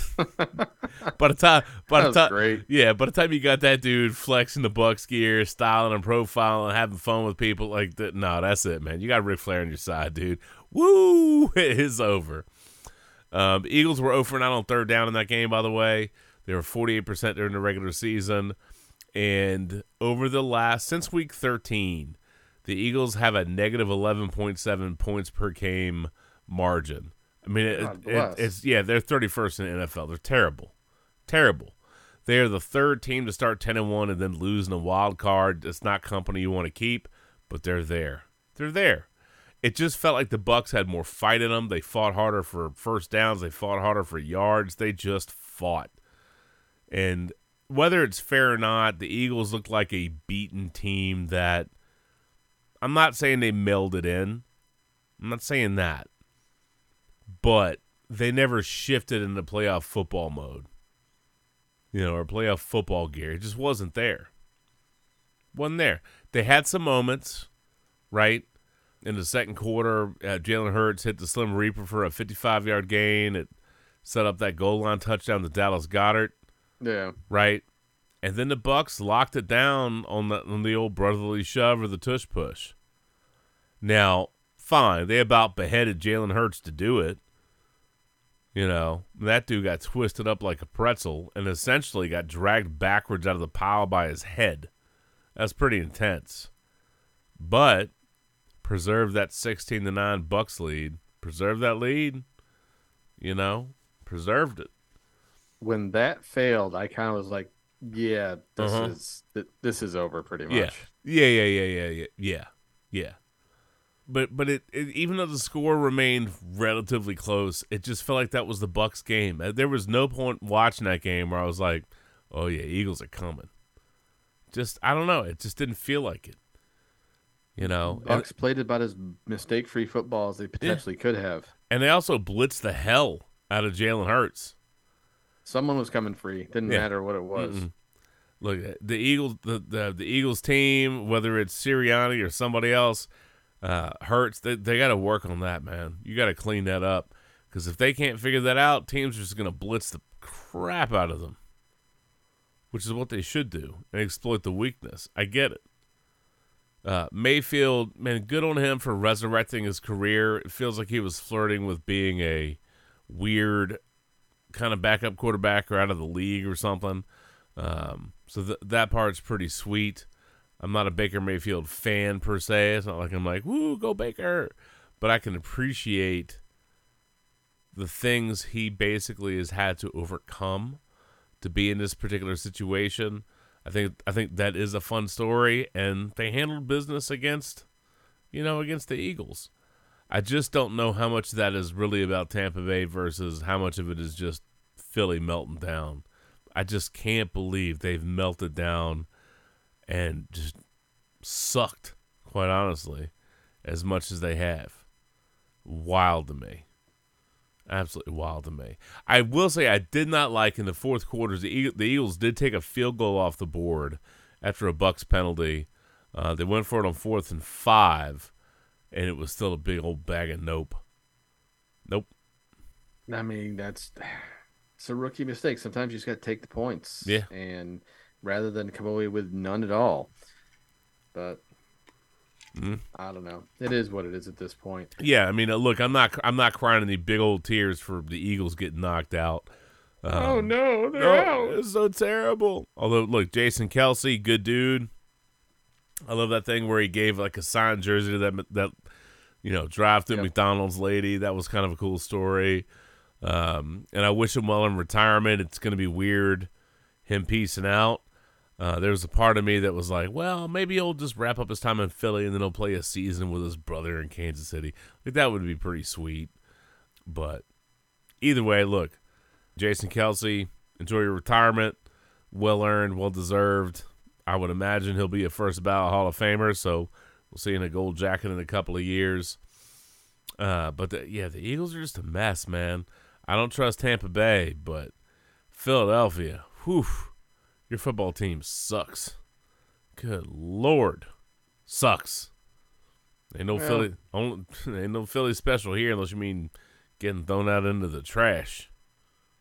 It's not like we have to worry about it, so it's I'm just oh God, I'm so happy to see Philly and Dallas gone. Yes. No complaints from me. And honestly, I was really happy to see Tampa just show up the way they did. I really was. I was really impressed with how it just felt like from the first possession of the game to the very bitter end. They literally just dominated the entire game. That they had that physicality you talked about earlier. They were fired up. They were ready to go. Bowles had them ready to go and had a great game plan to shut down Hurts, and it worked. Side note, and this is a slight game jump, but speaking of playoff action and quarterbacks, whatever, we talked about C.J. Stroud and the Texans earlier tonight. Yeah. Texans, by the way, are the first team to return two pick sixes, 2 interceptions for touchdowns in a game since Seattle did it against Washington in 2008, which is gross. But much like Love, C.J. Stroud was in fuego, did a great job. I'm disappointed for the Browns. I would say again that I think we just overrated the Browns' defense. I really expected more out of Cleveland's defense, injuries aside. I knew C.J. Stroud was good, but C.J. Stroud that game, he was great. He was great. Yeah. And that squad, keep in mind, that squad went from 3-13 to 11-7 and in the divisional round. That's a hell of a job. But this is where is Shannon, is he back or is he still just MIA? I mean, I sent him a message and he's out. He's not there. All right. So rookie quarterbacks and head coach duos. All right, to win a playoff game. Okay. Stroud and D'Amico Ryan. Yep. D'Amico Ryans, yep. All right. You want to guess the other two? I'll tell you they're relatively recent. So within the past, 10 to 14 years. Well, I mean, obviously, for me, the ones that just kind of pop into my head right off the bat are, like Peyton and Dungy. Good guess, not the answer. Obvious, but the thing is, when you say like the past 14 years, it's like, Well, that kind of rules out Brady and Belichick. It's true. It's true. So Fine. Last 20 years. That makes you feel better. Again, rookie quarterback and rookie head coach duos. You got to have two new, it's a rookie quarterback and a rookie head coach, essentially. head coach. I will tell you, one of them is a Sports Brew favorite. Sports Brew favorite. 100%.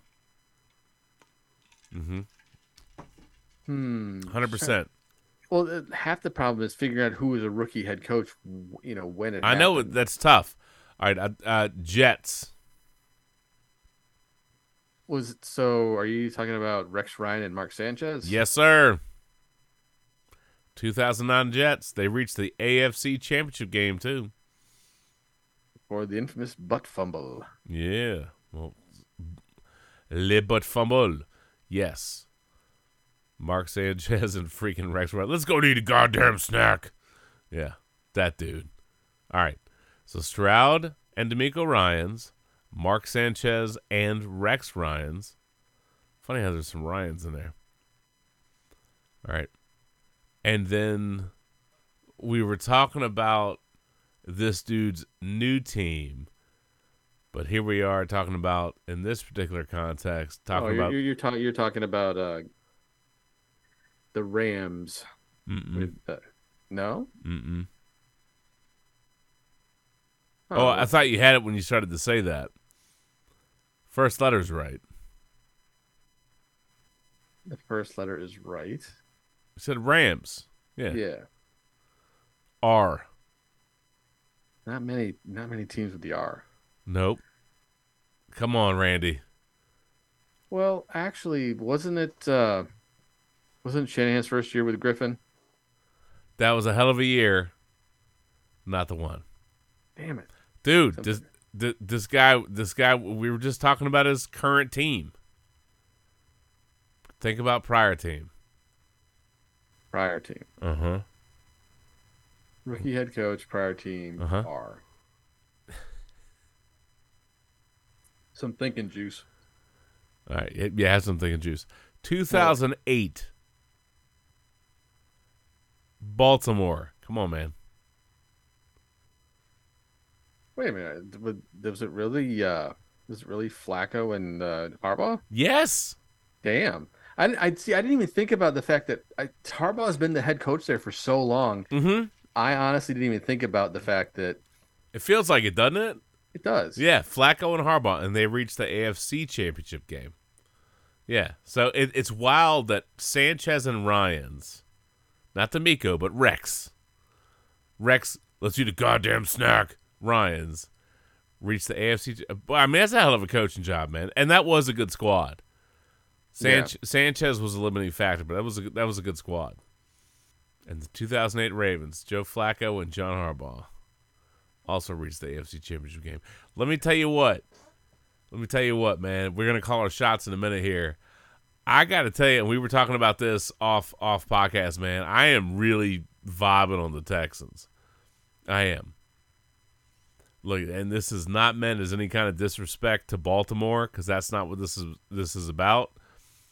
But in my head, I'm just watching Houston dismantle Cleveland, and I'm like, oh my, Baltimore's gonna have their freaking hands full.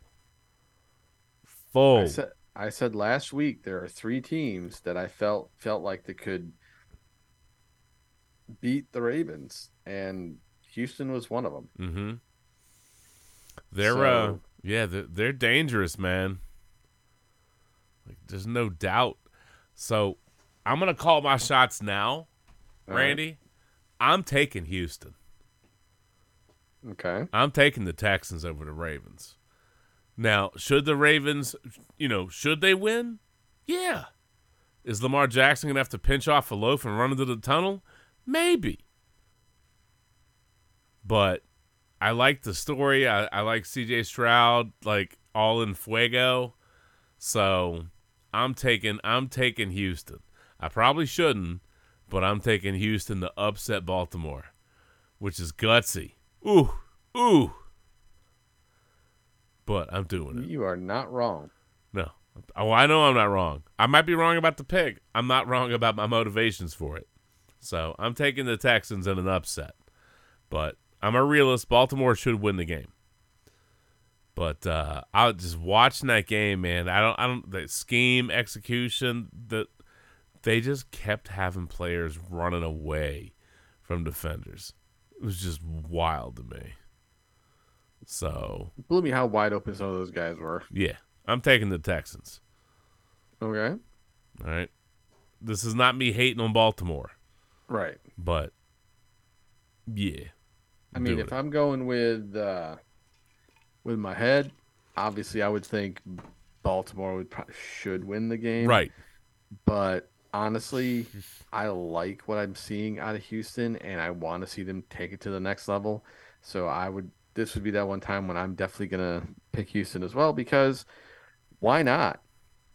They showed they belong. Oh, they belong.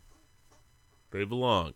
And even though yes, they had the last place schedule, but the thing is they beat the teams they needed to beat to get where they are. They absolutely massacred Cleveland, who has one of the best defenses in the league. Or so we thought. True, but it's just on paper, yes, one of the best defenses in the league. And I was, as much as I was surprised, I wasn't. I just felt like D'Amico Ryans is probably playing that. You know what? They think we're nothing. They think we're the underdogs. They think we don't have what it takes. Prove them wrong. That team went out there and just played their heart out. When Stroud hit Brevin Jordan, and this was, this game doesn't look close at the end. Well, because it wasn't, right? But earlier on, this was a really good football game. Some back and forth scoring, whatever. I mean, it's just some goodness. Yeah. But when Stroud hit Brevin Jordan off of play action, it's a 76-yard touchdown. And that dude just outran all the Browns defenders. I was like, uh-oh. In my notes, it just says asterisk, asterisk. This is when I knew the Browns were in trouble. Because they were. They were.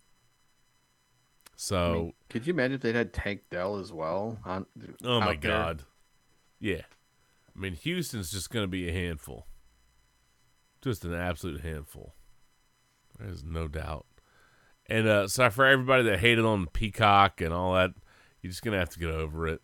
I know that was the Chiefs game. Like, I hear you, Chiefs Dolphins, but if you all you do is sign up for a trial and then cancel, you'll be okay. They know streaming is the way of the future. I mean, they know that. I'm not saying I got to kill legacy media or over-air TV. I'm not saying any of that. But you better be prepared for streaming.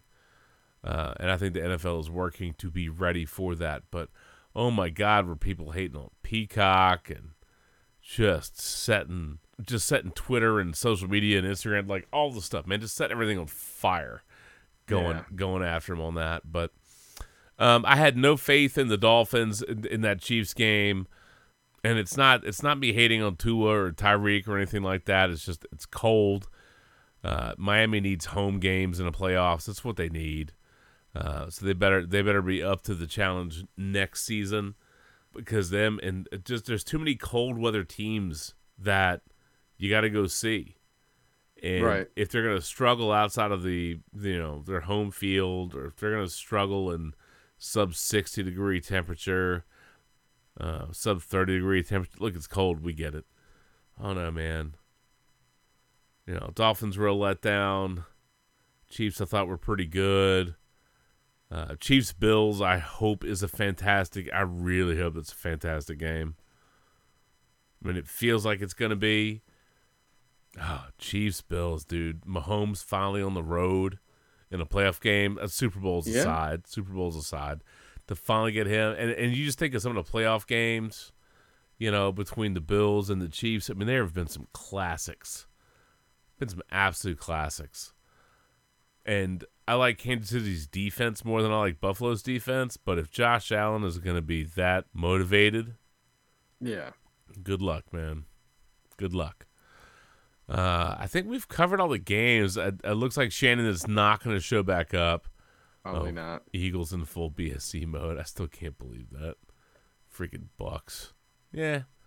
All right, let's call our shots and then get out of here. All right. Shannon will probably show up pretty late. All right, we already talked about Texans-Ravens. I'm taking the Texans. I forget who you said. Are you taking the Texans as well? I'm going to take the Texans just because I feel like they had that momentum thing going for them right now, and I think that the time off is going to end up biting the Ravens in the ass on this one. All right, so slow start for the Ravens and may not be able to make it up. All right. Bucks-Lions. Oh, that's a tough one. But I do believe the Lions are going to win this one. Okay. Yeah, I'm not a Bucks hater, although they barely survived the Carolina Panthers at the end of the year. I would say the Bucks are a nice story, but it feels like the Lions should win this. You know, they're going to have some similar, like, you know, nice story moments and all that. All that's true. Although I think that there's deeper layers to Detroit. For all the fight that the Bucks had against Philly, the Eagles looked like they had already mailed it in and were halfway to Cancun. Lions aren't going to be like that. You know what I mean? Like, it's just Lions are going to be out there, Kool-Aid man, wall breaking, going to town. So Baker Mayfield's a little bit of an X factor. He could be great. He could be a disaster. He could be somewhere in between. I'm going to take the Lions. I think they're the better overall team across the roster, and I'm feeling that. I mean, Bucks are neat. Yeah. Bucks are neat. I'm not trying to hate on them, but I feel like that's very much a Detroit game, and the Lions are going to the NFC Championship. I mean, that's what that feels like to me. All right. No, so I agree with you. I feel like Detroit has the inside track to just absolutely out physical the Bucks here, and it's going to be interesting because if we see that same Jared Goff with that same fire lit under his ass that we saw last week, this is going to be quite an interesting game. Could be. All right, so we're both taking the Lions. Chiefs-Bills, again, I'm super excited about this one. I think this could, end up being like one of those playoff classics. Some of that is shaped by some prior matchups between the Chiefs and the Bills in the playoffs. It's just wild to get Mahomes out of the confines of Arrowhead in the postseason and get him on the road. I don't have any grievance with the Chiefs. You know, it's not like I'm like, screw the I mean, none of that's there. I don't have any malice towards them, fandom or not. But I mean, a huge point spread. Spread. Probably more than it should be. And I'm stoked for it. I think but I got to take Bills, and I'm biased. I mean, here I am talking about working with a bunch of Bills fans. It just feels like it's got to be now, right? I mean, you have had to travel to Kansas City. You've had to deal with all that crap. You got them in your house.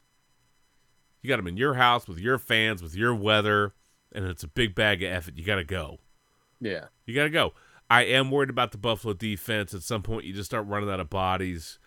And look, Kansas City is not as good as they were, but you're at the time of year. You just need to be better than your opponent in the moment. Agreed. That's it. Without a shadow of a doubt. That's it. And I don't know. Buffalo's defense worries me. Josh Allen could have a bad turnover or two, but he's going to be up there running, slinging it around, and all that. I mean, the Bills are going to, if they don't win this game, they're going to be in it all the way through. Yeah. I think that's what we're looking at. So I'm going to take Buffalo. I won't be shocked if the Chiefs win, but I'm just going to take Buffalo. Who you running with, bro? So, I mean, any type of fandom aside, I feel like if I'm looking at it objectively, I feel like the Bills definitely have an edge. And I'm gonna attribute that to their home field advantage more so than anything else. Right. But honestly, Josh Allen has a lot to prove. It's finally kind of get past the Chiefs and get the monkey off your back so you can just kind of move forward It's a and big play thing football. to get done. Yeah. So Yeah.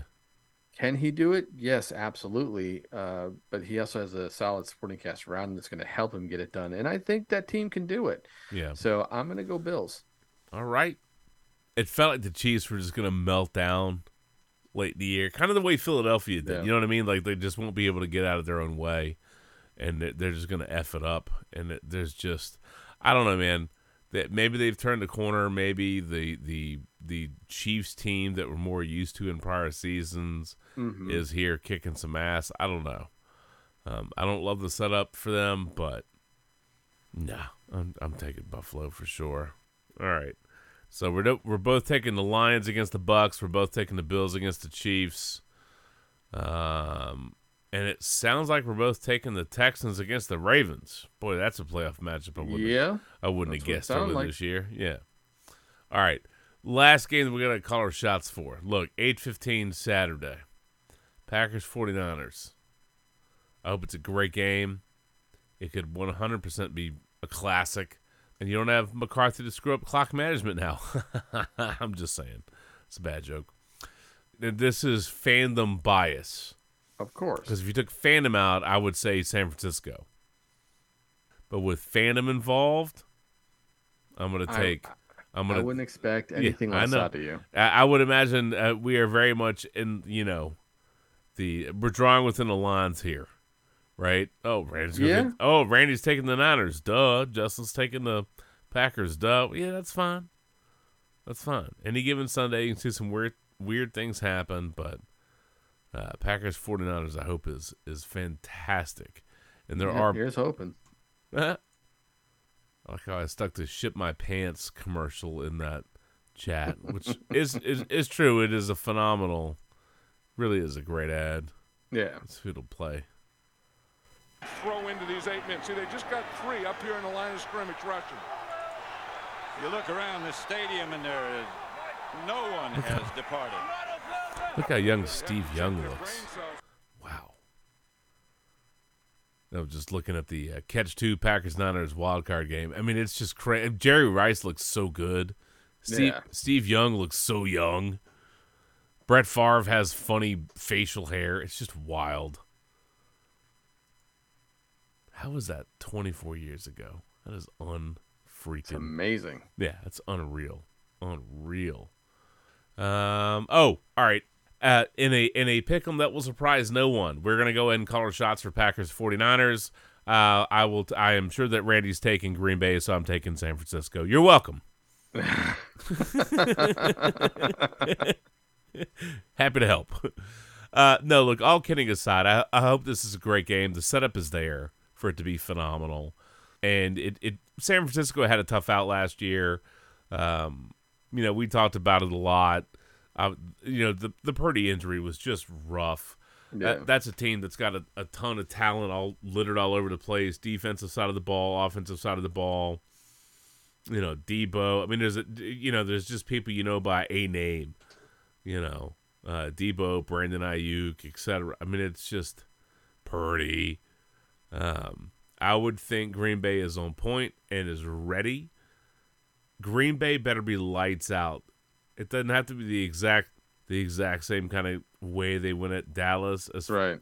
But I think that idea of being aggressive and saying, we're taking it to you, I think you got to do. Because the 49ers, if they have the opportunity to bully ball you and get up on you, they're going to pound the crap out of you. So I don't know if this is going to be one of those classic, we were just going to get physical and mess with the finesse teams. And I'm not saying that Green Bay is a finesse team.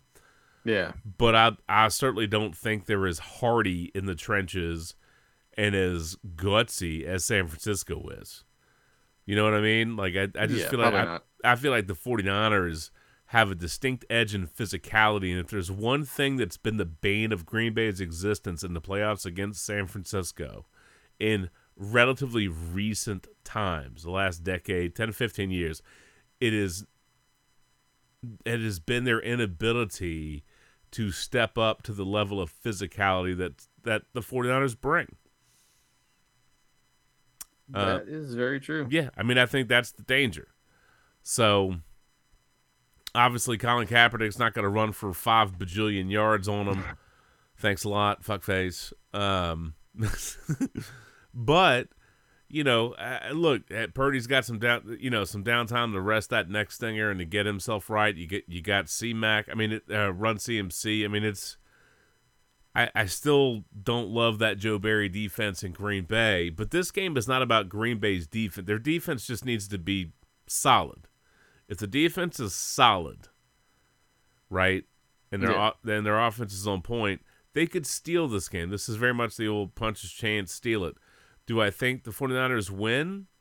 Yes.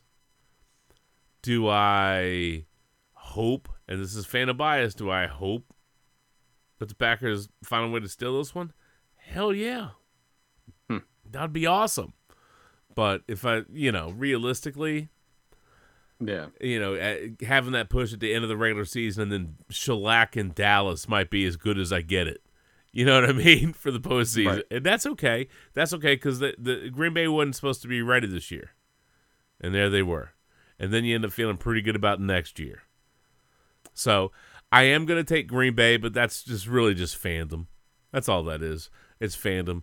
If Green Bay rolls up, if they win the coin toss and they're going to stay aggressive and they're going to do that, there is opportunity space against the 49ers in that secondary. Jordan Love kind of dancing and moving around the pocket, all that helps in that capacity. Yeah. But I just, I guess it's a fandom pick. But I'm going to take... I'm going to take Green Bay. Randy, what you got, man? Is there something in particular you're looking forward to with the game breakdown?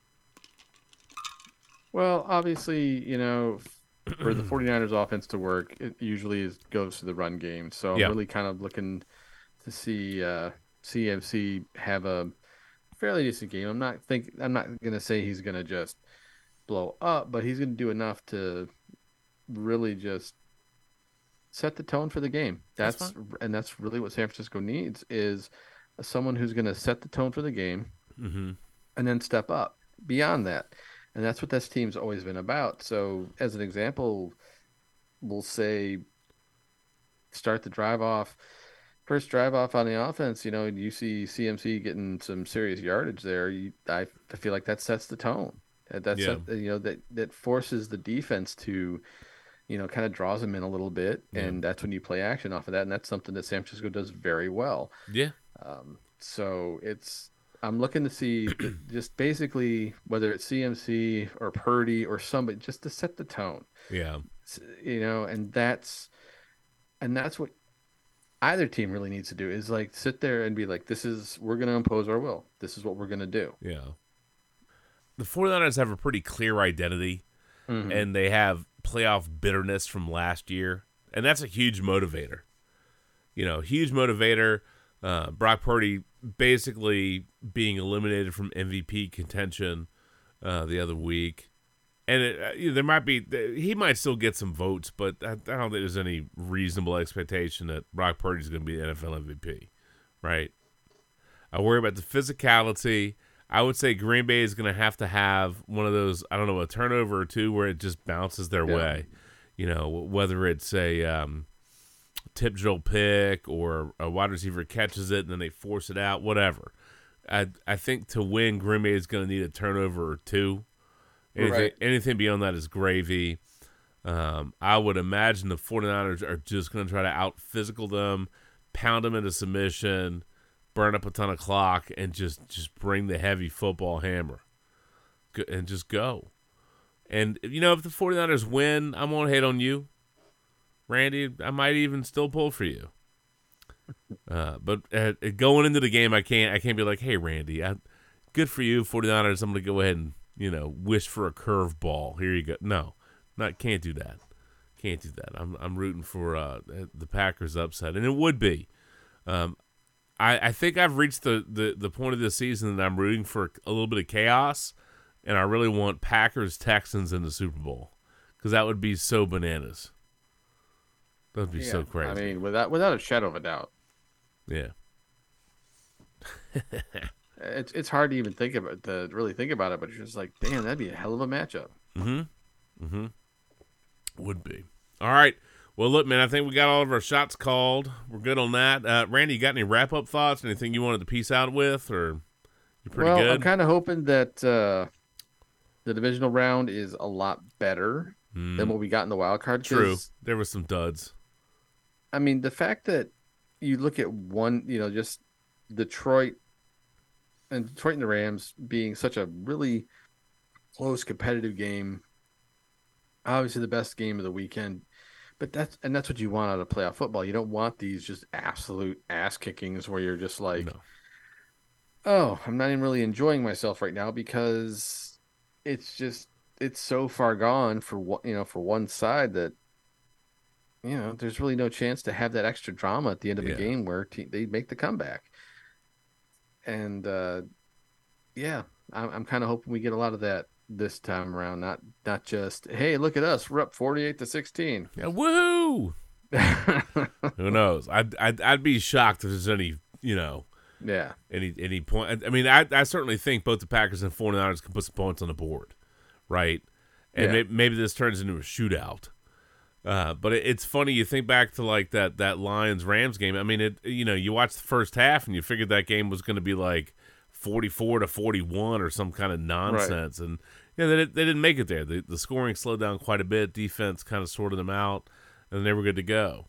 So here's to a great divisional round, some great matches, and God bless, man. If it ends up being, I don't know, like what's the least likely team to advance? I'd say the Bucks Lions. That would be. Yeah, I would say that would be the biggest upset. I don't think people would be shocked if the Chiefs somehow managed to steal that from the Bills. Disappointed, yes. Shocked, no. Bucks would be a huge upset. Texans would be pretty big. Just like I think the Packers and the Texans are in the same boat, where people are like, "Damn, son, what are y'all doing?" And I think people would be disappointed, but they wouldn't necessarily be shocked. The Bucks, I think if the Lions eat their ass and the Bucks take them out, I think that would be a pretty massive upset. Although I don't know, maybe I'm overthinking it, and for the casual fans, they'd just be like, "How did the Texans beat the Ravens? Who are they? What are you talking about?" So, I don't know. It could be crazy, but yeah, why don't we plan on catching up Saturday, hanging out, watching the game? Maybe we can get some Frank's pies or whatever and drink some beers, watch some football. I mean, it's 8:15 Saturday night. So there you go. Because what do we have? All right. So we got a 4:30 game, Texans. So we got, back to back, dude. Yeah, Texans, Ravens. But yeah, dude, let's hang out Saturday. Let's watch some football, drink some beers, eat some pizza. Sounds like a plan to me. Don't bring any COVID. No, that is definitely not on the menu. No itis. Leave the itis at home.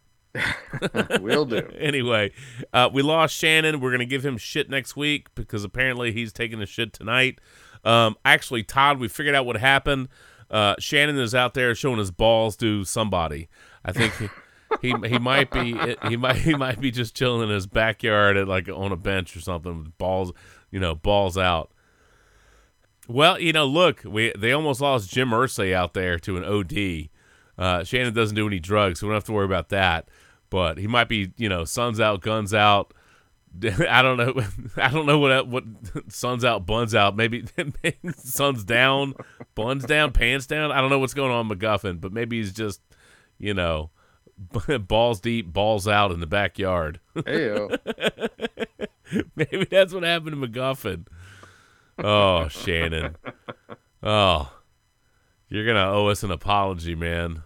You said balls. Actually, we might owe you an apology, but seriously, bro, it's podcast tonight. How do you fuck that up? How do you fuck that up? Drink some extra coffee. God bless. Be passing out like Whitfield over there. Actually, I can see McGuffin now going to the bathroom like on the break.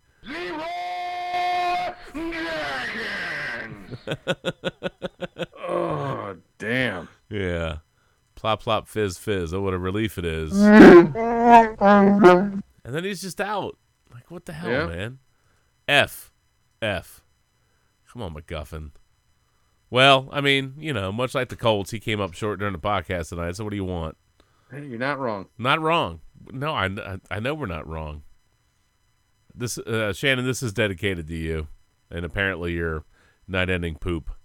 You got knocked the fuck out, man. Give me my Anyway.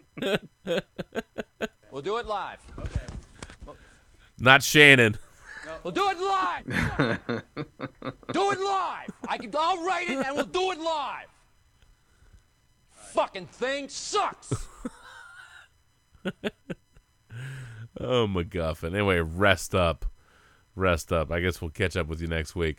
But look, keywords of Sports and Brew from all of us. I love you. Enjoy the weekend. Enjoy the divisional round. Here's to some great games, some great football. And, Randy, we can do we can reenact that meme where it's like, it's like the 49ers and the Packers and, where they have like the arm wrestling hands or whatever. Oh, yeah. We can do that one and we'll see how it shakes out. And here's to a good game. I feel like I feel like we're looking at a great weekend of football. And I know some of the wild card games were just debacles. I would expect that we're going to see a better quality and better caliber top down of football. But it's weird because we're in this elimination period and all of a sudden we're down to, 8 teams and it's 4, then it's boom, Super Bowl. I mean, this season's going to be over in a heartbeat. Oh God, I can't believe we're at this point where it's almost done. It's almost done, but well, no matter how it breaks, no matter how it shakes out, here's to a hell of a finish. And I'll tell you, if it's not going to be Green Bay, I'd love to see the 49ers win it. I think that would be great. That would be some validation. And look, if Philly couldn't finish last year, they couldn't even get over the hump this year. Yeah. So that would be pretty funny. Another like stick in the, another chink in the armor for Sirianni, right? Buffalo winning would be a great story. The Texans, God bless, that would be insane.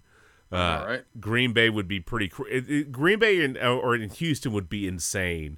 I think realistically, most people feel like it's going to be Baltimore and San Francisco. We're going to get that one again, but I don't know. That feels like it's too easy. I really believe the Bills are on a mission. I worry about their defense. I think Josh Allen and that offense are just going to have to be Herculean. But I like their shot, and maybe Josh Allen just has to okey doke people and stutter step on quarterback runs. I don't know. Their defense worries me, but Buffalo would be a great story, particularly since they've had so many heartbreaks, and last year was rough with Damar Hamlin and the exit, and they were just so mentally exhausted. It's another reason I think it's such a shame they're going to be kind of a short week, but I don't know, man. It's again, storylines. There's a lot of good stories. There's a lot of good stuff, and there's really at this point, there's no teams I hate.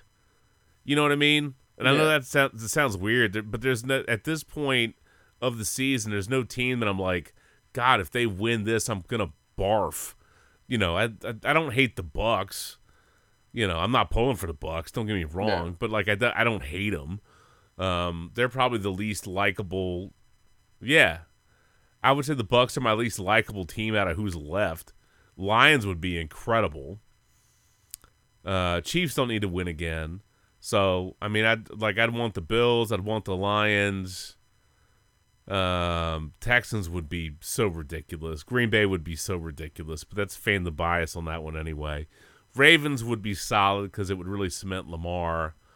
But, yeah, the Bills would be incredible. And I don't know, man. People, you're going to start should. Somehow, some way, if the Packers beat the 49ers, people are going to be all over the parallels, and they're already starting to make references to it. Oh yeah, I know. The parallels to that 2010 season when Green Bay got hot and went on a run. Mm-hmm. But you're one game in, you can't do that yet, and you beat Dallas, and Dallas does Dallas things, so it's too early. But if they somehow get past San Francisco, you're going to see people are going to go bananas with parallels to that season.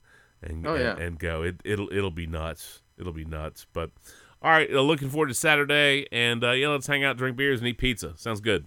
Sounds good to me. All right, Randy. Well, good night. I'm sorry Shannon never showed back up, but that's on him. Anyway, from all of us to all of you, or from all of us to all of, whoever's left. Right? We lost Shannon. You rang. Todd, you need to go find Shannon, dude. Lurch-ass motherfucker. Lurch-ass motherfucker. The hell. Enjoy the weekend. Enjoy the football. We'll catch you next week. And here's to it. All right. As always, you know what I like to say, and that's good night now. Later, friends. See ya. Yeah. Oh, did I say keyword sports and brew? Podbean. That's our home feed, right? You just did now. I did. Spotify, Apple Music, right? Or iTunes, whatever, Amazon Music, all of the things. You got the deal. All right. You can figure it out. And if not, well, you can ride the short bus with Whitfield. That counts too. All right. Good night, friends. Later, Gators. Good night. All right, Randy. Go get some rest, man. Catch you later, bro. Sounds good. Later. Bye.